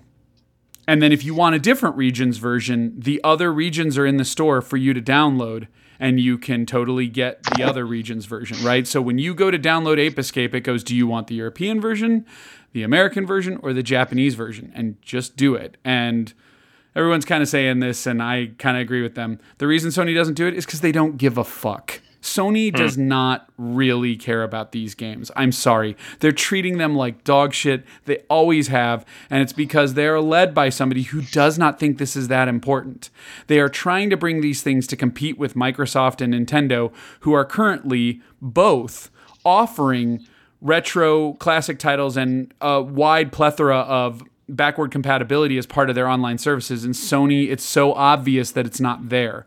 But to do it half-assed like this is even more offensive, especially because you're charging for it, right? Right. So, yeah, it's just bad form, and they need to get their proverbial shit together. They could just offer all these options, and if they had somebody who took 15 seconds to think about it, it wouldn't be that hard. And so I'm with it, and I'm with Andrew. It would be a simple firmware update. You just update the firmware, which they're doing every month anyway. But Trees, how about you? Knowing that it's jittery and stuff like that, are you eager to get on? Real quick, just side question: are you eager to get in on the retro PlayStation stuff? No. Yeah, I don't think I am either. Yeah, I mean, I don't. Oh, Sony did announce though that if you own it, like if you've bought, like if I own a PS1 version of Ape Escape on PSN. So ideally when it comes out, yeah, it will be unlocked, and Dino Crisis as well, actually. So, and it's not all bad news for those that are looking at the Essentials collection. I guess the two games that are doing it right are Namco Bandai is doing it right with Tekken. So Tekken 2 does run the American 60 hertz version. And then even though it's a Sony one, for some reason Siphon Filter runs at its frame rate, which is 60, but it's really 30. And I've never played Siphon Filter, so. Yeah, I mean, my thirst to like relive PlayStation era games is low, right? Because I mean, look where I'm at right now. I'm at the cabin. I have my PlayStation 2. Good point. With an old CRT up in the loft, and I've sent you pictures and plenty of and I've collected all the essential like PS2 and some PS1. My PS1 games are up here. Right. So I'm probably not the best person to ask, right? So it's like, because I'm sort of always playing my PlayStation 1 games and stuff. Oh, well, and the reason I don't even want to try it was, remember how I said I was like, oh, I'll just try it for a month? This is one thing Sony's doing that I don't like. If you have stacked time, so right now I've got a PlayStation Plus subscription that goes through till late December. If you want to upgrade to the higher tier, you have to prepay for your existing time. Yeah, I mean... like, that's not like horrible, but it is kind of annoying. Like, I can't upgrade for just 1 month, right? I can't buy just like a 1 month subscription and play it. Sony's like, no. What you need to do is you need to pay for the next 6 months, upgrade all at once. So if it's like $10 extra a month, I have to pay them $60 right now, and then I'm upgraded through the end of my subscription, and that's that. And I'm honestly thinking that's because they don't have a back end, like they didn't build their subscription model back end to be able to support like bouncing in between here. And I think even Xbox couldn't do it. It's just Xbox was way more generous about giving you that extra time, if you remember, right? They were like, oh, we'll just convert it over for free.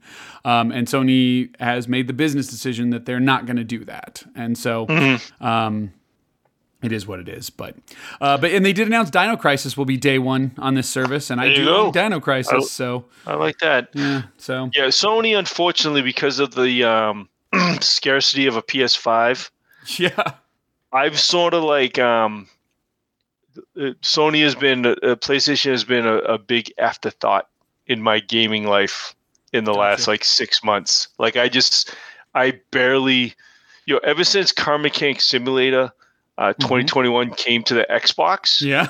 Because if you remember, I found it on PS Now. Yeah. And so that's really the reason I was going hard in the paint on my PlayStation 4. I was playing that every day. That's you know what I'm saying? Hey, you know what? It's the beautiful thing, right? The software is what drove where you were playing. Yes. Where the software was. And so now it's the opposite. There's no hardware for me to play software on. So it's like I've fallen out of favor, and I'm like, I've found everything I want to do elsewhere. So they sort of fuck themselves with me anyways. Not that they care. But whenever PS5 pops up, someone buys it. So I'm sure they don't give a shit. But yeah, and then I got my retro PlayStation stuff up here. So I'm not craving for this service. You know what I mean? True. Yeah. Yeah, and I'm fine with just honestly, regular Plus. I'm just going to keep going with regular Plus. It's fine. Yeah, and because I have all my stuff here working, like honestly, when I have a craving for a PS2 or PS1 game, they're not in the Dreamcast Sega CD market. Like you can go on eBay and say, oh, $4. Okay, I'll get that. I'm craving. You know what I mean? So like I add games in my collection up here. PlayStation 1 has gotten a little on the expensive side, and the rare PlayStation 2 games are like certain ones, but they're games that like I'm not gnawing at the bit for, but right. I mean, every system has a majority of the library can be a majority of the library can be found for reasonable prices. But if you're like, I used to like Beyond Good and Evil. Wonder if there's a PS2 version. Oh yeah, $4. Yes, that's definitely true. But you know, yeah, I think I recently saw that, like, for example, like Resident Evil 2. Oh God, I'm gonna get 100 versions, but let's see, Resident Evil 2 on the PlayStation. Yeah, like complete is $57. They're starting to get a little pricey on the PlayStation, but it is what it is. But thank you, and Andrew, for your email. And again, if anybody wants to email us, it's contact@gaminghistory101.com. Don't ask why. It's just I'm too lazy to get a new email address. But anyway. Nice. All right. Well, with that, let's move on over to gaming. Trees, what you been up to? Absolutely nothing, Fred. Nothing at all? No games? No. No. None? No new. Here's the problem. Before I left for New Hampshire, I don't know what's wrong with me, Fred. I have not returned to anything I had been playing, as far as Lego Star Wars, Cyberpunk. All I've been doing is playing Fight Night Champions. I don't know why. I can't stop. I can't stop playing it. I do not know why. I've started 2 careers because Decker Jones didn't pan out. He was just not. It wasn't working out. He was. You know, he wasn't going to make it to the top. This poor kid. You know, with all these games, you learn, right? You just learn the rhythm after a while. And I'm like, okay, I need to start a new career here, and so I made a new guy, Phoenix Jones. I like the name Phoenix Jones. I used him as a wrestler once, and so I've been doing good with him. I've been having a good time with this guy, and I don't know why I'm playing this old ass game and enjoying it so much, but my thumbs hurt. Yeah, I don't know the deal. So I've been just playing that. And then of course I'm in New Hampshire, and so I was playing some PlayStation the other day, just going through odd games, right? I was playing some Bomberman World, which is terrible. I don't know. I was a Bomberman person back in the day. Back when Street Fighter 2 in the arcade was like a thing. You know, putting your quarter up and waiting your turn. Bomberman was next to it. Raiden was on one side and Bomberman was on the other. And so you would spend your time playing those games waiting for your... Sure. And that's how you regarded them as far as Street Fighter 2. When your time was up for Street Fighter 2, you were like, fuck this game. And you left wherever you were in Raiden or Bomberman, you left it. And someone else would just jump on. Like whoever was waiting, they would just take over. Just give them something to do. Yeah. And I thought Bomberman was the dumbest game ever. And then I started playing it a lot in the arcade, the original 4-player, and it became very addictive. Like, you know, getting the power-ups and lining up the bombs and all this shit. And so I've always tried to keep being a Bomberman fan. Do you know what I'm saying? Like forcing myself to play Bomberman games, but none of them have ever been as good as that original 4-player arcade machine. And I'm just like, I don't understand why they keep trying to change it. I'm going to side with only one exception, and I know everyone says this, and so this is why it doesn't count. Saturn Bomberman is really good because you can do 10 people. The fucking ridiculous things you need to be able to hook up 10 people on a working Saturn copy of Saturn Bomberman means that, with the exception of, again, the Midwest Gaming Classic, not recently, they've stopped setting it up, but they used to set it up. Yeah, that was a good time because you could go for like a sanctioned time where 10, a bunch of people were there to play it, and that was a lot of fun. Yeah. But that's just a weird way out there way. Standard Bomberman is fine. I just don't play it. There's a lot on like the PC Engine and stuff. Like a lot of the consoles that I like a lot have a lot of Bomberman stuff, but the PlayStation 1 Bomberman World is a brutal one in particular. I don't know why I own it. I have it, so it's in the collection. Yeah, it does make me wonder, but they switched it. This is when they did the switch to 3D graphics. mm-hmm. So they're not like sprites. I'm looking at it. Yeah, and it's not good. In the controls, you have to use the 4-way D-pad on the PlayStation it doesn't work controller. with the DualShock. Yeah, yeah, and it's not very good. It's not responsive, and because it rendered everything in 3D, it's kind of tough to see. It's like isometric 3D too. It's tough to see the cubbies you need to get into. It's not good. I was playing a bunch of that last night, forcing myself. They're like, maybe I'm just not being good at it. Does it and I'm least like, no. give you like the original Bomberman on the disc? No. If it does, I haven't unlocked it because I didn't see it on there. Probably, if it does, which it probably doesn't, but if it does, you probably have to beat the game, which sounds like not worth it. Yeah. I was just bouncing around with different games on my PlayStation 2. And then I did an experiment. Sorry, but my gaming is all over the place this week, so I apologize. No, that's good. And I brought my 3D. Believe it or not, left the Switch at home, Fred. Brought the 3DS, so I could play Picross 3D, and I left it in the car. It's been in the car all weekend. I haven't touched it because I said I'm going to do an experiment with this Chromebook, and I brought my Xbox controller. Okay. And I said, I'm going to try the Xbox game, cloud gaming. The Game Pass streaming thing, yeah. Well, why it's not? Cloud gaming, yeah. I mean, that's what it's called that's what their official thing is, right? Cloud gaming. Yeah. So I opened up my Chromebook upstairs. I brought my PlayStation controller. I have a USB-C to C to plug it in. And, it took me a while to go, Xbox.com, you have to sign in and then hit play, and it loads up the cloud gaming, like everything you play on the cloud. I'm like, cool. Now, I used to play PlayStation Now up here a lot.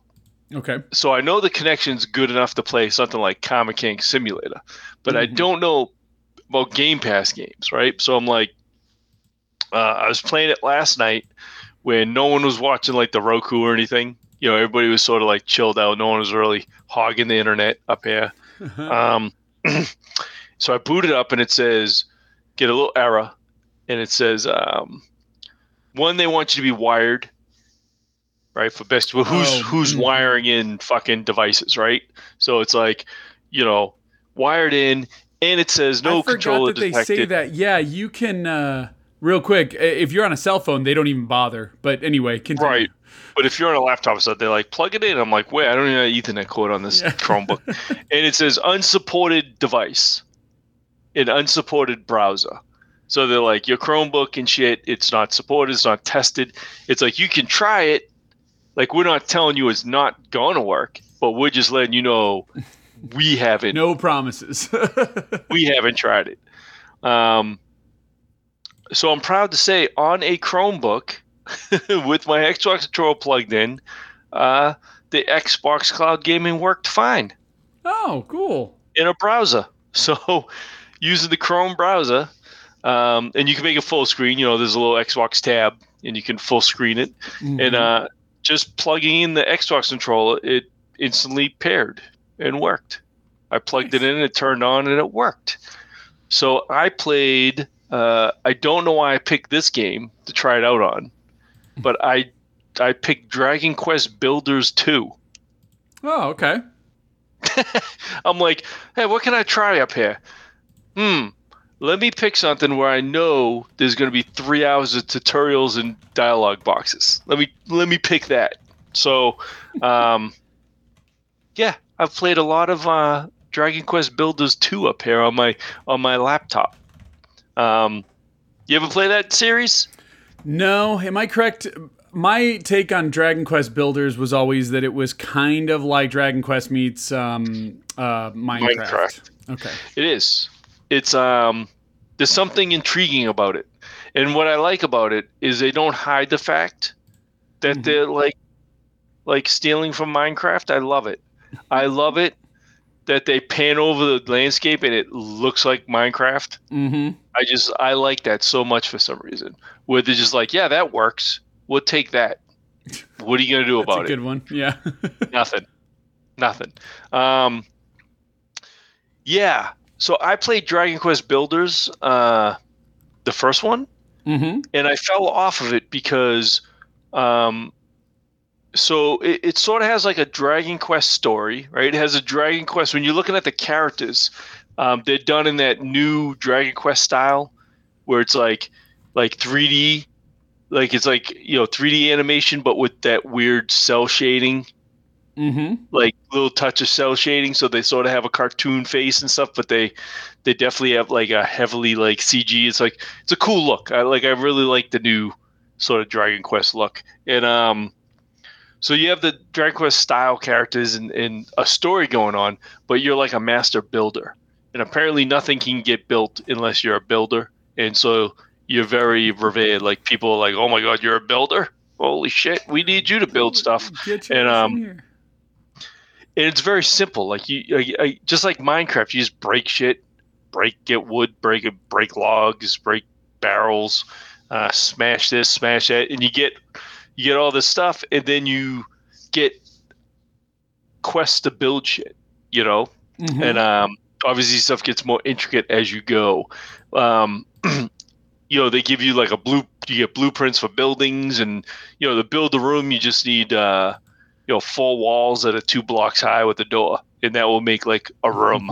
And then you can put shit in that room, and but the way the first game worked was you were in one area helping out these people, and you built up like this town. Like you built up like a main building, and then like a bunch of shops, and you had all these people working and shit, and you were good. And then then there was like this attack on the town by like almost like horde mode, right? Uh-huh. It's like you built up this town, and now all of a sudden this waves of enemies were going to come, and you had to like defend it, and from waves, and then you would rebuild in between and shit. And then when that was over, it was like you passed it, and it went to like chapter 2, and it brought you to a totally new land. Huh. Like so you spent all this time building all this shit up, and then it was like gone, and you started over. Yeah, and you were like, what about all my shit? Like I just customized all this town and shit. So I fell off of that because I did not like that. Do you not want to play the game? We had to wipe the board clean so you can play the game. Yeah, I didn't like that. You could have left my old town. But I heard good things about 2, so I said, check this out. So yeah, I started playing it last night. I was playing it a little bit today too, and by no means did I get super far in, but yeah, it seems more of the same. But I don't know if it has the same structure. I would have to believe they switched it because of feedback of like people didn't want all their hard work being wiped out. I could see that. Fucking after every chapter. So yeah, I don't know. It's like typical Dragon Quest stuff. You wake up. You meet some guy with amnesia, and you wash up on a shore from a shipwreck, and you're with this dude that turns out to be like I can't say the word. Too many beers. Malevolent. Oh, jeez. Evil Lord. What am I trying to say, Fred? The malevolent. Yeah. Thank you very much. Malevolent evil, and apparently. That's this dude, but he has amnesia and he's become your friend. But so he doesn't know he's a Dark Lord. So you're running around with this dude, and he's pretty funny because he just says evil ass shit. So like when you find him, when you find him, he's among the shipwreck with you, and there's like dead bodies floating in the water, and he's like, yeah, all these people are dead. He's like, I wouldn't bother. We gotta get out of here. And then he goes. You hear someone cough, and it's like a girl. He's like, oh, apparently this girl's still alive. He goes, we should go put her out of her misery. And you're like, oh, so you go and talk to her, and she says something crazy. He goes, yep, she's delirious. I think we should still put her out of her misery. You're like, God damn, guy. And He says it one more time when she asks you to do a bunch of shit. He's like, "Are you sure we can't put her out of her misery?" Yeah, he's pretty funny. So yeah, it's more the same as smashing shit and building stuff. But yeah, I'm probably going to continue it at home. I'll probably play it more at home. Pile on one more thing I won't finish. Sure. That I'll start. Yeah. But I do like the style. I made a little dude with he looks like the Dragon Quest guy, spiky hair, and I made his hair gray. They're all different versions of Goku. Yeah. Yeah, I made his hair sort of like this gray with like gray eyes, and I named him Chrome since I'm playing on a Chromebook. Nice. That's how I roll. Nice. Yeah, that's how I roll. Like so his name's Chrome, and Otherwise than that, Fred, I did. I have been on my phone a lot up here, redoing my retro game collection app.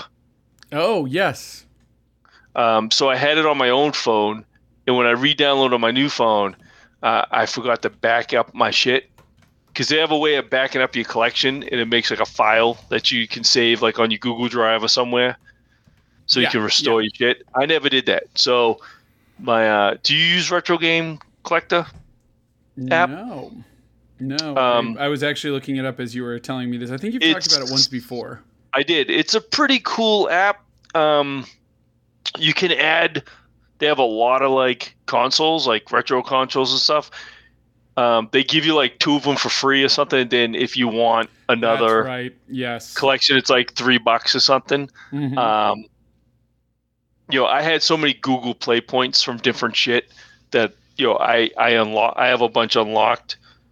And I think it's a pretty slick app for keeping track of your shit. So I have. What do I have? I have Amiibos, which was like a free thing. I have my Dreamcast, Genesis, PlayStation 1 and 2, Sega CD, and Switch, because those are pretty much the things that I own cartridges for. Makes sense, yeah. Modern Xbox and PlayStation, I don't bother. Pretty much all that's digital, mostly, that I play. What I like is as you add games, you can really fill out detailed information on the games if you want. Mm-hmm. You can just add a game and say like, I have the cart, I have the box, I have the manual. But you can go deeper and fill in they'll fill in like the developer type shit. Mm-hmm. But you can go deeper if you want to write like condition of your stuff and put in side notes, stuff like that. And what I like is it gives you dollar value on your collection.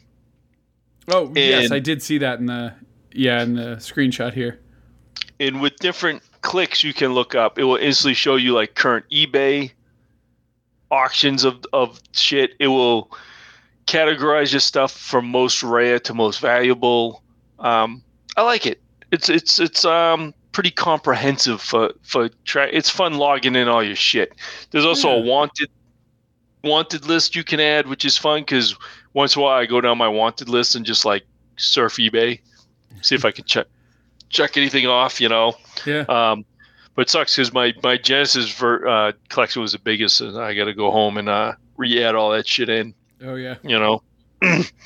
Currently, currently from everything I have in there right now, my total game collection, Fred, is only around $4,200. Oh. You know what I'm saying?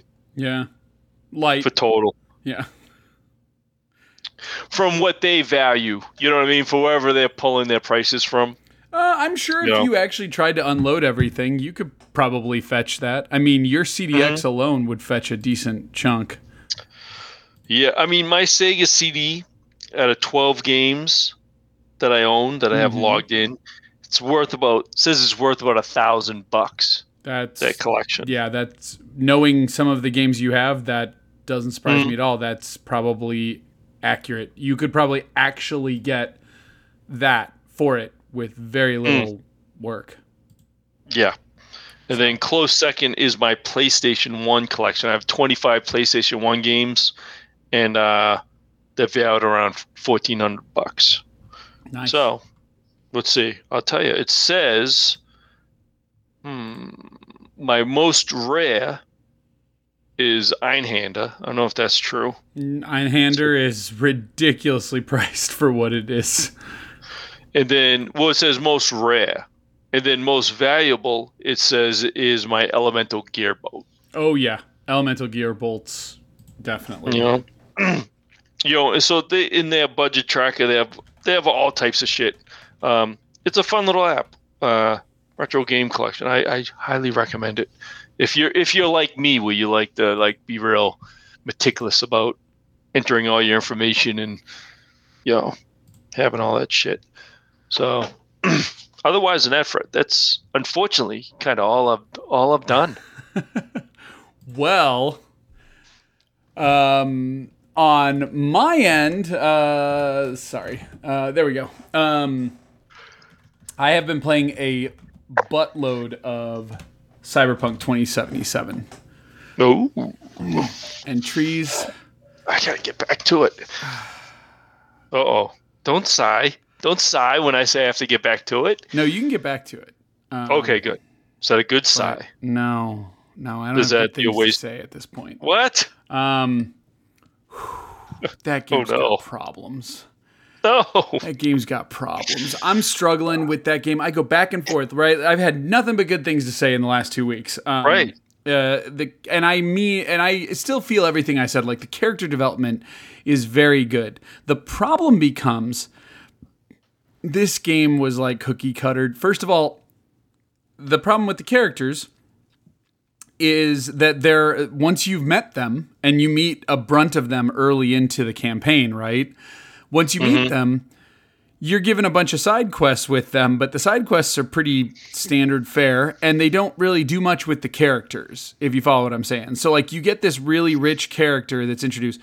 Let's just use her for the sake of argument. Panam, perfect example. You meet Panam. She's this really cool character. You run and do some shit with her. You leave, and then, I think you've finished her whole track, right? Like, when you get done with Panam's series of missions, she heads back to Night City. Yes. Have you gotten to the end of that? Okay. So then what she'll do is, like every other NPC in this game, she'll like ping you later. Sometimes, depending on how well she likes you, she'll call you and be like, yo, I've got a mission for you. And you go do a mission, and it's like every other mission in this game. And the campaign missions are the exception. So I'll circle back to this, but if you're going to do just the campaign, you probably won't run into a lot of this. And so this is where I am struggling with what that game really is. Because, if you're just doing a lot of side content, these missions become just another side content thing. It's just Panam happens to be along for the ride, right? And every time it looks like they're going to just try to squeeze some more stories and stuff. You sometimes get a little bit of dialogue, right? But it's like, do you want to do an hour-long kind of crazy scenario just to get like a 5-minute story of dialogue out of Panam? Like, I don't know. And another thing, just side note, I was very pissed that they're not forthcoming with the sexual orientations of their characters. I am perfectly fine with having a wide spread of characters that are gay, that are straight, that are this, that, or the other. They can be males, they can be females, they can be non-binary, for all I fucking care. But you should explain it. And so I kept trying to... I've ran all the missions with Panam, and there were always opportunities to like... Have you done any side missions beyond her main campaign mission? No, I haven't. I think there's one opportunity in the campaign mission. There is, yes, because you and I talked about it, where you can sleep in the same hotel room. And actually, she's perfectly fine when you say it to sleeping in the same hotel room. Because she actually goes, yeah, all right, we can save money. There's 2 twin beds in every room anyway. Right? And so then you can pursue it further and say it's romantic. And I never did. And so we just ended up going back to the room and just passing out on our respective beds. And then when I wake up, she's already gone. Then there's a later, there's one of the side quests. I think it's the first one. You end up in another scenario with her where you can make a move. And I didn't. And then finally, when you get to her final mission, and yeah, I was looking it up at this point because I was like, do these keep going into perpetuity or are they just specific ones? And there's only a handful of them. I think there's 3 of them or something. And he had a chance to pursue her. So I finally do, and she acts like really off-put.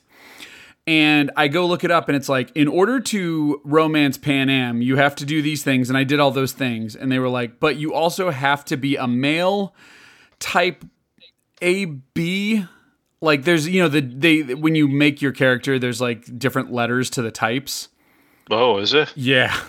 And you have to be a certain like height, weight, and this and that. And that's fine. But if you're not in that whole criteria, she turns you down and you don't know why. And I think that's my problem, right? It's like if you're going to put such requirements, first of all, by gender and then even by types of gender or like looks and stuff, that makes sense. Like from a world building standpoint, that makes sense. Panam's only going to be interested in a certain type of person, like we all are as humans, right? Like some of us are more open to different, you know, skin tones or even different genders, but, you know, in the grand scheme, we all have a type. And so that's fine. But they need to address that. They need to say, she needs to say, I'm not gay. Or she needs to say, I only like these types of men. Because I guarantee you, if you're a male, she doesn't tell you why she's rejecting you either, right? Like, and it's based off of this arbitrary logic, right? To the point that there's an IGN guide on how to figure out how to romance her. And it's just like, oh, no. As you know, I was doing the Cyber Psychos. They get real hard near the end. In fact, they get cheat hard, I guess is my annoyance, where you have to like cheese them in order to kill them. Yeah, and you don't kill them. Remember, it's non-lethal. But like when I say they're cheat hard, it's like I'm level 25, 26, and I'm like street level like 40 something. And I've got weapons that have DPSs in the 600s. I've got armor to the gills. You know, I've got a lot of hit points. I think I have more than Johnny Silverhand naturally has, or something like that. Jeez. And yeah, and these Cyber Psychos in one shot can kill you. Don't like it. And that's not fun. And then you have to restart the whole scenario again, right? With the not the cutscene, but like the dialogue, the cheesy dialogue when you approach it. Or another thing they had that pissed me off was I took out the Cyber Psycho and then I went to leave and the Cyber Psycho had set traps all over the area. And so I had turned those all off, but they had a trap set like at their entryway or something and it blew me up and then I had to go back and re-kill the Cyber Psycho again. So I get through all that and then I'm missing one.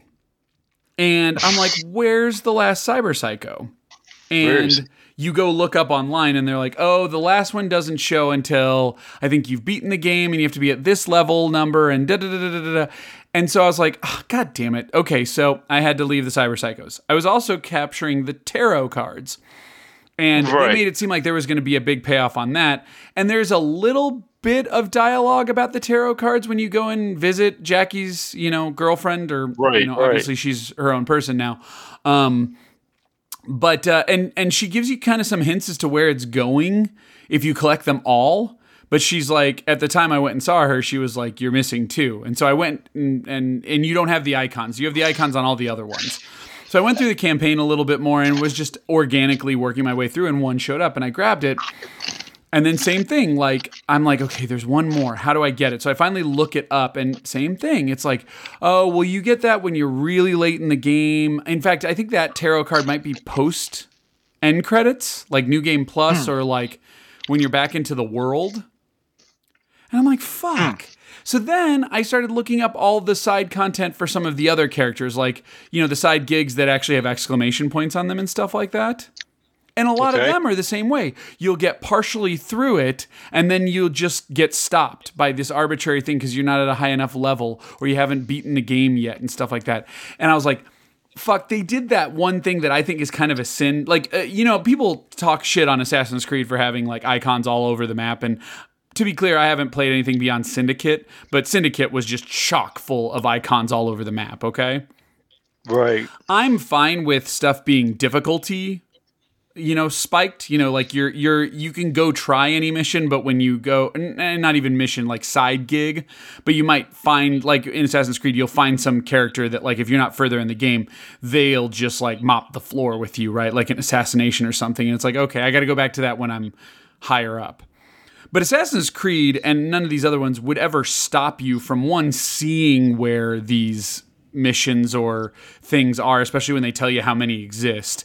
And they definitely wouldn't gate them behind you getting to certain parts in the game, other than like maybe one random thing you have to, like, if you unlock a church by getting to a certain part in the campaign, you may not, you may have to get to that point. But nothing like this, where basically Cyberpunk has a thing where if you do all the side content, which I like to do a lot, you'll get to a point where you are literally like, you'll beat the game and then you'll just run around doing the last mission of everything to like unlock all that, or to complete all those circles. And I was like, man, that's fucking bullshit. And then I started looking it up, and you don't get a lot of plot either. And I was like, man, that's fucking bullshit. So I guess what I'll say in short is a brunt of what you're supposed to do in Cyberpunk is the side content, and it's all shit. It's repetitive. It's not a lot of fun. Like, I even did some extra Delamain stuff and whatnot, and then the payoff is shit. The Delamain stuff, when you finish all his stuff, he gives you one of his cars. Okay. It doesn't even self-drive. What the fuck? I don't want a Delamain limo, like, as one of my cars. I barely use the cars. Yeah. I mean... So I didn't like that. Here's what I'll say on the side, though. It sounds like you did a lot of just the campaign. I was mainlining it because I almost felt like... the campaign, you'll really enjoy this game. Yeah. Yeah, because it almost felt like it didn't stop holding my hand yet. So I didn't know. Like, some games, like, kind of let you know you're free to, like, go do what you want. Yeah, this game... And in this game, it really felt like, all right, did they let me go free yet? Or am I still... Because, like, the main stories still seem like they have this weird timed urgency where I got to go do them right now. Which they don't, but they do make it sound like you do, yes. So I didn't know. So I was almost waiting to be let go where I could go roam and do shit. But quite honestly, the way it sounds is like I'm kind of having fun just following the story. And if the story is easy enough where just doing the main missions, powered enough to get through it fine without having to grind side missions to do the main story, then about that, yeah, you may get stifled on the main campaign and have to go do some side missions. Here's the good news to that. You can do it just with the characters. So the places, like doing Pan Am's other missions, those wouldn't be boring if I hadn't done all the side gig shit, right? Right. And they weren't boring, they were just repetitive, right? They were cookie cutters of other things. But essentially, like, they do some fun smatterings of stuff, and you get lots of XP, and it's lots of scenarios where you can level up and stuff. So my advice to you would be, do the main campaign until you're either like wanting to take a break, or you feel like if you play a mission and you feel like things are pretty hard. They also tell you how hard the missions are, like when you're looking at them in your journal. I'd say go off and do some side missions on some characters you like, because every character has like a series of side missions. But what I'm talking about with side gigs is, you know how you meet each of those mob bosses? Like, there's the one in Japantown, and she's connected to everyone. Her name's like Hakoto or something, and it'll tell you like, oh, you've got 19 gigs with her. And then there's like the other girl who sends you on the Cyber Psycho. She's like the first one you meet. She's like got I think she's of Asian descent also, but she's got the eye patch on. And she'll tell you to go do stuff. Like, anything where you're going and doing a bunch of side stuff where it's like, it's anything that's really in like blue, like or in teal, anything that's got like the Cyber Psychos, the tarot cards, or anything that's like, oh, here's a gig you can do, or an interesting place to go check out. That's where it's like, I would just do the side missions that show up as like exclamation points on the map. They're like similar to the main missions, but the main missions are like filled in. And the side missions have like a transparent background for the exclamation point. If you just stick to those, you should be fine. And you do get some cool stuff during those side missions and whatnot. Like one of the side missions, I got to get Pan Am's like dope ass sniper rifle, so I'm rocking that now. So right. Well, I'm not rocking it anymore because it's underpowered for where I'm at. But yeah, the other thing I like is things are very expensive, right? So like I'm totally decked out now. Trees. Like my character can double jump. My character's got blades built into her body. She just whips them out, and she can do this lunging leap at people, and the blades fuck people up. And so I've got a lot of cool like add-ons and stuff, but it's very expensive. And so doing the side gigs definitely gave me, especially the Cyber Psychos, gave me a lot of money. Right, like I had like over 100,000 credits when I went to go buy stuff, and like my double jump was 30,000 credits. My arm blades was 15,000 credits. You're gonna have to, probably do some of that side gig stuff to unlock some of the cooler abilities and whatnot. But to what end? Because you don't really need them for the campaign missions. I'll be honest with you. Like the campaign missions are so tailored. But you know what? Knowing like what you said. It's like, at least in my mind now, I feel I can just pick and choose side missions that interest me. Yes. And not all of them. I normally would do like an Assassin's Creed. I would sort of do everything. Mm-hmm. But in this, it's like, you know what? I'll just do shit that I want to do. Yes. So. Yes, and then like I said, there are benefits to doing the character side missions. I'm not invested in a lot of those characters, but like Pan Am's one of them. Right. She's a good character. Yeah. And I do want to find someone I can romance. But as V, my V was always a lesbian. I don't know. And I don't typically play, like my femme shep wasn't a lesbian. But like I'm not just like a traditional stereotypical, cis het white guy, like I'm not just like, it's going to be some lesbian action.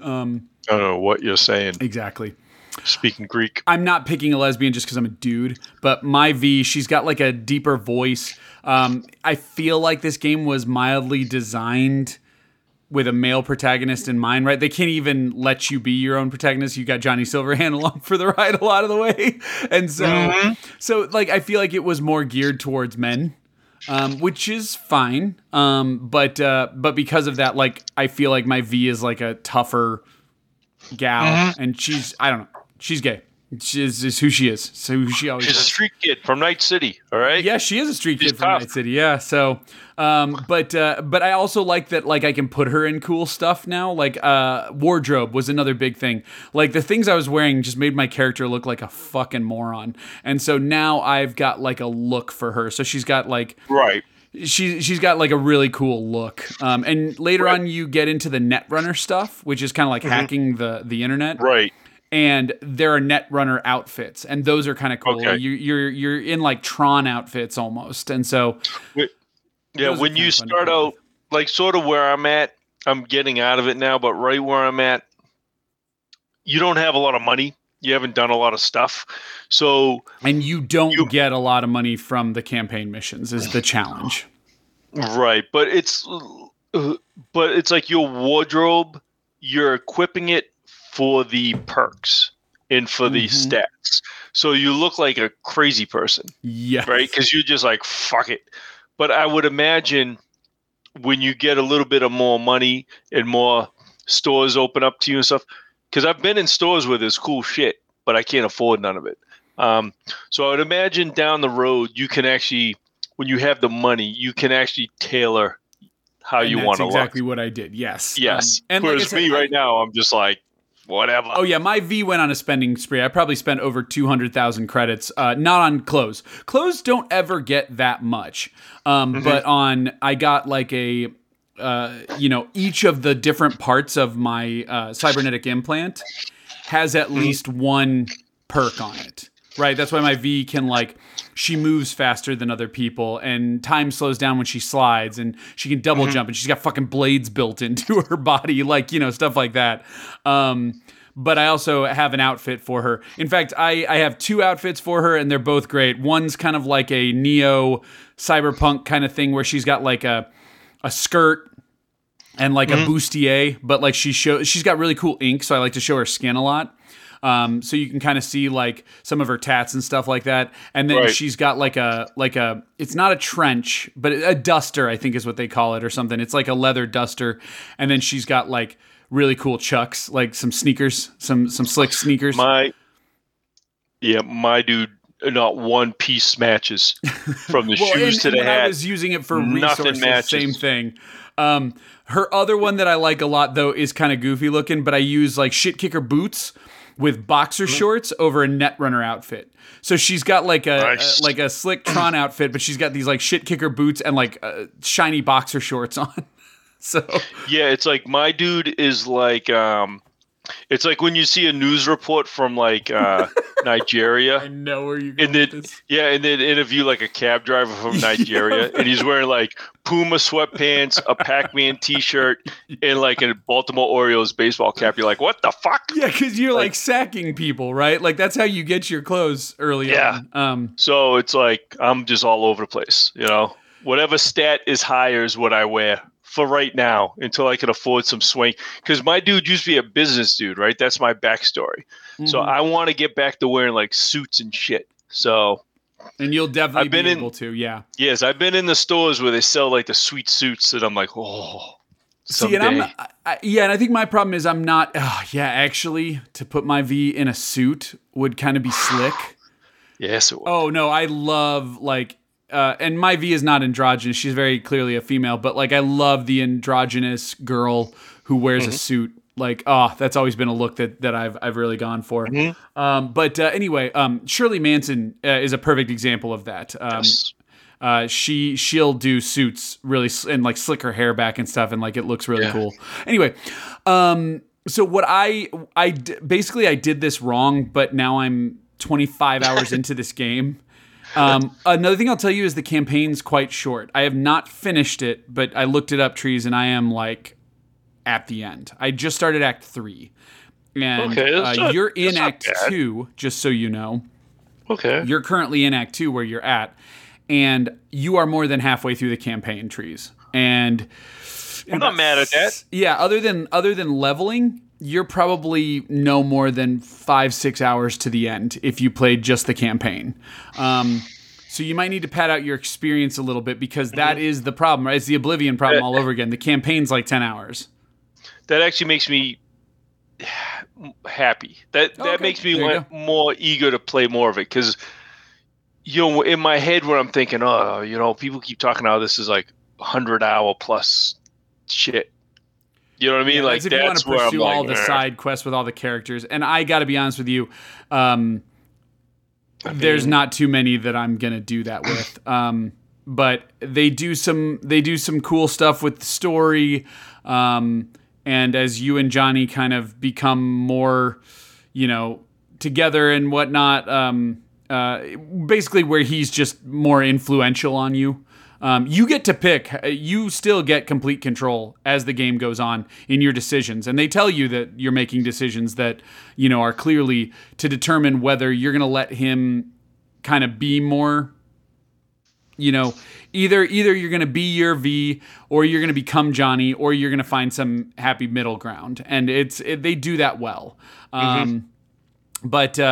But yeah, like I said, I'm nearing the end, and I think I'm just gonna wrap it up and then just be done with this game. Like, all right. I tried to play it like an Assassin's Creed game, and it burned me. And so, my advice to anyone listening, if you're still listening and caring about Cyberpunk, is pursue the characters you like, even if it's all of them. Then pursue all their side gigs. Mm-hmm. Stop when you get bored. And do campaign missions, and you kind of want to sprinkle back and forth. So I would do like some campaign missions, then take a break and go do some side quests so you can get some of the cool gear. Because here's the problem, is I've got all this cool gear, but I just don't have anything fun to do with it, Yeah. So I got to be honest, the least interested thing for me is all the cybernetic shit. Upgrades. I forget to even look. I forget to even look at them. Well, like I like the gun stuff and I like the mods, but even when I look through the cybernetic stuff and I look at what they do, I'm like, I don't really care. There's other than the blades and the double jump, which were probably the two dope ones. I also hate that there's like a dozen Ripper docks throughout Night City, Right. and they all have different inventories, and it's like, oh, for fuck's sake. The same thing is true of all the stores. I don't like games that do that kind of stuff. I guess Skyrim did it, but like I didn't notice it as much.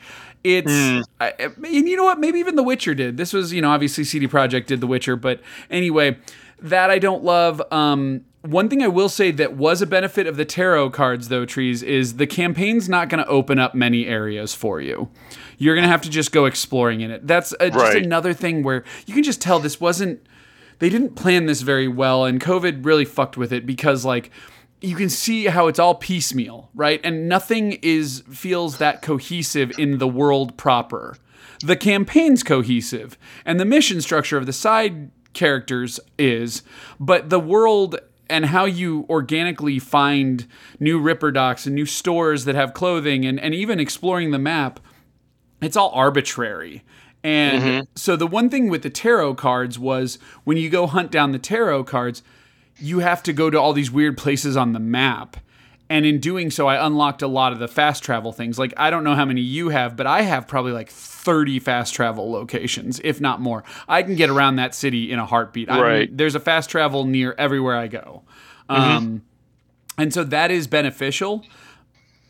But like I said, just don't do the tarot mission with the interest in actually completing it. You're just doing it to open up parts of the map. And the question then becomes, well, if there's nothing to do in those parts of the map, why even go there? And that's a good question to ask. So why get the cybernetic upgrades if you're not going to do anything with them? But anyway, so I'm wrapping it up. Like I said, the main campaign seems cool, but I'm less than impressed with certain parts of that game. Like you said, I like that you're kind of saying that I can mainline the story because, I don't have time. 100 hours. I got a young boxer's career to nurture. I don't have time. No, I'll wrap this game at probably 30 hours, if that. And that's good. And at least 10 to 12 hours of it was wasted time. It really was. Like, there's just no way to sugarcoat it. So anyway. And last but not least, and believe it or not, this is not going to be as long of a discussion as you think. I got to a couple points this week with Cyberpunk. First with the Cyber Psychos, then with the tarot cards, and then with the romancing, where I just got pissed off at that game. And I was like, why don't you let me like you? Like, I was just like, fuck you. And I ejected the game, and I was like, I'm not going to play this. I don't want to play this game. I don't want to beat it. Fuck this. And then I mainlined the story, and it really brought me back in. And so I was like, okay, I need to pick how I'm engaging with this game. But when I quit, I was like, oh, I'll show you up. And I went and bought Elden Ring. So I booted up Elden Ring. Nice. I am going to love this game, I can tell. I am 5 hours into it, and I did stop because I'm going to finish Cyberpunk first. I know that Elden Ring is going to be very good at piecemealing. Like, Trees, you can literally play Elden Ring for like 30 minutes. You'll accomplish something. I like it. And you can just keep doing that for most people are saying, like, Elden Ring is best in like 1 to 2, sometimes 3 hour chunks. You can binge it, but like, when I talked to Hefe, I think I talked about that I recently talked to Hefe, and he was like, yeah, I would get home from work and have like 90 minutes to kill and just play it for like an hour or 90 minutes and do that every night. And like, that's how I played through that game. And he says it's totally serviceable that way. So that's good. But I wanted to boot it up and try it. And I was thinking I was fully migrating over to Elden Ring. Right. And what I got to say is so knowing all that, cool. And what it is, we've talked about it. It's basically like for people who it's Breath of the Wild meets Dark Souls is what it is. Right. Yeah. And what I like about that is Breath of the Wild was very bad at its combat. It was really bad with having fun things to do in the world. This is my opinion. I understand that. But like, Breath of the Wild was a good idea with a bunch of things I didn't want to do. Kind of like Cyberpunk. This is a bunch of things I do want to do, but I think this is why like new players will like it, because a couple of the limitations of the Soulsborne games are gone now. you can level up like crazy. You can sit there and grind all fucking day and level up to ridiculous amounts, right? Like, and I know a lot of people do that. And even I did it for a certain part of this game where I was like, my main build when I first started the game doesn't have a lot of health and has a lot of stamina. Like just the natural personality of the character I built, which I built I forget what they're called, but it's a dual wielder. He has 2 swords. So he uses stamina fast, right? He has no shield. He's just swinging 2 scimitars. And so he's kind of dope, right? But you need stamina. And so he had really low health in the beginning. And so I just, grinded some levels to get him. It's called Vitality in this, but I had to get him to 600 hit points. I don't know, Fred. That's the wrong build. The internet's going to tell you so. Yeah, no, they're not, because no one fucking cares and I'm not listening. But, But yeah, so you can get that done, but you can also just run from everything, right? And there's just the map is I don't even have a feel for how big the map is. The small early section that I was playing around in is huge compared to the early sections of a Demon's Souls or something what is it? Batavia Palace or whatever is the first area. That's way smaller than the open fun area of Elden Ring. And you learn the lesson real quick that everything will kill you. I see a human and I'm like, oh, look, it's a human. Oh, fuck, he's going to kill me. Okay. And they do have a lot of little victories, right? Where you've beat someone who's not a boss, but he's just a harder regular character. And you're like, oh, okay, that's rewarding. I did find a random cave that had a bunch of wolves in it and then had a boss at the end, and I died, and then I went back and I beat the boss eventually, and so that was fun, and I got a reward for it that was fun and things like that. So what I want to criticize, though, is I don't feel enough people do a good enough job talking about what the opening hours of these games are if you're not a regular player of them. And I'm not a regular player of them, and this pissed me off in Demon's Souls, this pissed me off in Bloodborne, and sure as shit, it pisses me off in Elden Ring. Would it fucking kill you to explain anything? No. That kills the whole vibe of it. That's their whole hook now. They can't explain anything. So if they explain stuff, they would get destroyed by their fans. Yeah, so I start the game, and I'm like, okay, I found the first, whatever you call it. I call it a bonfire, but it's called something else in this game. It's called and I'm not memorizing what they're called. But anyway, it's called a something. And when you see it, you go up and touch it, and it goes, oh, it's revealed, and it becomes a fast travel part on the map, which I like. And then you can choose whether or not you want to meditate, right, to do the various things like refill all your flasks. You're given 3 flasks to heal, and you get to choose, you can level up later on and stuff like that. I love that you get to choose whether or not you want to meditate there, because if you don't, then the enemies don't respawn yet, right? But yeah, so I'm playing through the game, and I found a couple of those, and I cleared out an early village and stuff like that, and I was like, okay, when do I start leveling up? And I was like, it must just trigger at some point. And so there I go. I decided to explore the map. And mind you, I don't have the horse yet either. I'm like, wonder when the horse comes into it. Torrent, when does that happen? And so I'm just wandering around in trees. I wandered to everywhere because you find a map. Basically, the whole map is just dark. And as you explore it, it doesn't fill in with terrain or anything. But as you see, just area, just when you open a fast travel point, or when you see a building or something, it'll populate on your map. But early into the first area, you get a map, you just find it on the ground, and it makes a full topographical with lots of things revealed map, right? It looks like what you would think a map looks like, kind of like what a cyberpunk map looks like, or whatnot.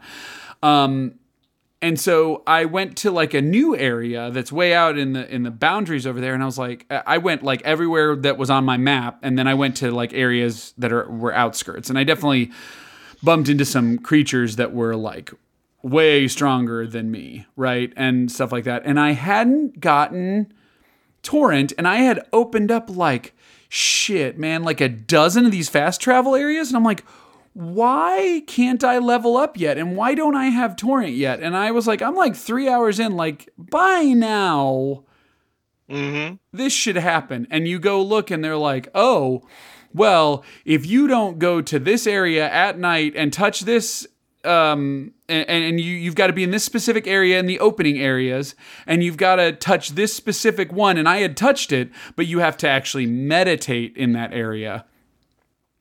Then you get a cutscene that gives you torrent, and you get another cutscene that gives you leveling up. And I'm like, I never would have done that. Like, that area has a lot of humans around it, and I just wouldn't have gone there to meditate in that one spot unless I had found out that, like, that was the case. But now, that's Fred, fucking bullshit. But now you're in the know. No, I had to fucking look that up. And I always have to look it up. I get all these things and it doesn't tell you how to use them. Yeah, but now you know. Now you know, and now you're in the know. Now, it was very annoying. And like, then even using torrent, they don't explain it. She's like, here's this thing for using torrent. And then you go look online and somebody's actually made a guide. They're like, okay, what you need to do is you need to equip it in one of your quick spots. And then you just press X and use it like any other item, and it'll summon torrent. And torrent's cool. So like, and then I was like, how do I get off torrent? No one explains it. They're like, oh, well, you've got to, because there's stealth in this game. You can duck and move stealthy. And they're like, you just need to click on that, on the stealth button while you're on his back. I would never think to do that, because I would never think to duck while I'm a horse. I know the horse isn't going to duck down and be stealthy, right? Although it'd be dope if he would. So, yeah, it's just like, fucking, this isn't explained to me. And then they, like, I later on unlocked the ashes, which is a different thing, which it was just luck of the draw that one was a little more designed, because she just comes out at night next to one of the shops. And so there's a good chance you'll fast travel to one of the shops and it'll eventually be night. And then she gives me these ashes where I can like summon these wolves to help me. But I'm like, how do I summon them? And then people are like, oh, well, when you get to certain bosses, you'll see an area where you can summon them and it'll tell you to. And I'm like, okay. It's just like every time I get something, I feel like I have to, look it up. And then there's like Ashes of War or something, which are like perks you can put on weapons. And I'm like, they're all grayed out. And then you go and look and they're like, well, if you're a two-handed build, you have to have your one of your hands free in order to attach it to a weapon. So if you're a two-handed build and you never think to, get rid of one of your weapons in your left hand, then you'll never see the ability to use these. And it's just like just nothing's explained. Fuck that. I hate that shit about these games. I really fucking do. And it's still there. Another thing that I'm worrying, now that I've like leveled up and gone and explored more things, I'm making good progress and stuff, but I am concerned about is the scimitar and even the short sword and the falchion and stuff like that, which are weapons that I regularly use in games. And there was a Bloodborne equivalent, like the main cleaver you get at the beginning. Like, those move with like a quick, like, they're the quickest of the weapons, or at least the main weapons that you can like attack people with. And I like to do a lot of like attacking and rolling and stuff like that. They've made that swing like wider. Like it feels almost like there's a delay to it, but there's not. And I don't like that. I'm like, I need a weapon that I can swing faster. I need armor that's lighter. And I have not found those things. And so we'll see where it goes.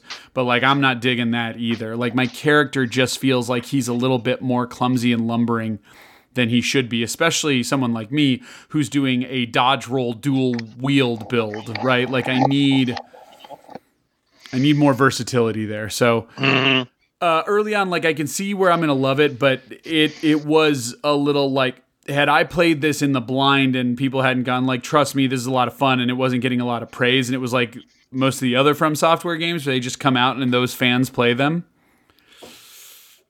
it would have given me a bad first impression. Like, I do not like the opening hours of this game. It's not hard either, and which is fine. I don't need it to be hard, but like that I can handle. I can handle the opening hours of those Soulsborne games being hard. What I can't handle is just all this other nuanced bullshit.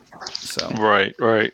So yeah, the game's head is still thoroughly wedged up its ass, and all those fucking bastards who like play these games constantly like, well, actually, if you were any good at the game, you know, those people. Oh yeah, they, like you said, they get to have their field day with this game all over again. But if you're not used to playing these games, I think this is a great intro because, again, it feels way less like you hit walls and way more like versatile. And it's not as difficult. And you can level your way into anything that's that difficult. But it is off-putting at first. You're like, fuck this. Like, so. But yeah. Wow. So that's a game I would like to. I want to play it. I want to play it. I think you'll like and it. I want to get I want that cool steelbook too. Yep, and I've got the steelbook. So you got the one with the lion head? Yep. Not the one from the limited edition. I ended up getting the Best Buy one. Yeah. That's the better one. Yeah, some random lion like, head's pawn no better shop. They knew what they had, but they didn't want to waste their time with a bunch of fucking people like bidding on it and stuff. So they just had one, and they said some surface scratches on it. It's in pretty good condition. $15, free shipping. So yeah, you got a deal. Price. There was a little. You can tell there's like a little like dent somewhere in the spine. You can't see it, but when you open the book, One second. What? 1 second. Hold on for 1 second. Sure. I gotta hold on.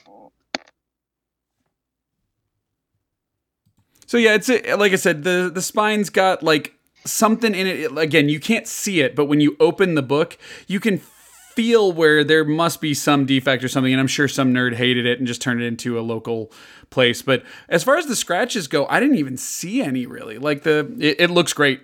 It looks great, and it functions fine. You know, it opens and closes and whatnot. So I don't know. But yeah, so I managed to get that one on the cheap, real slick.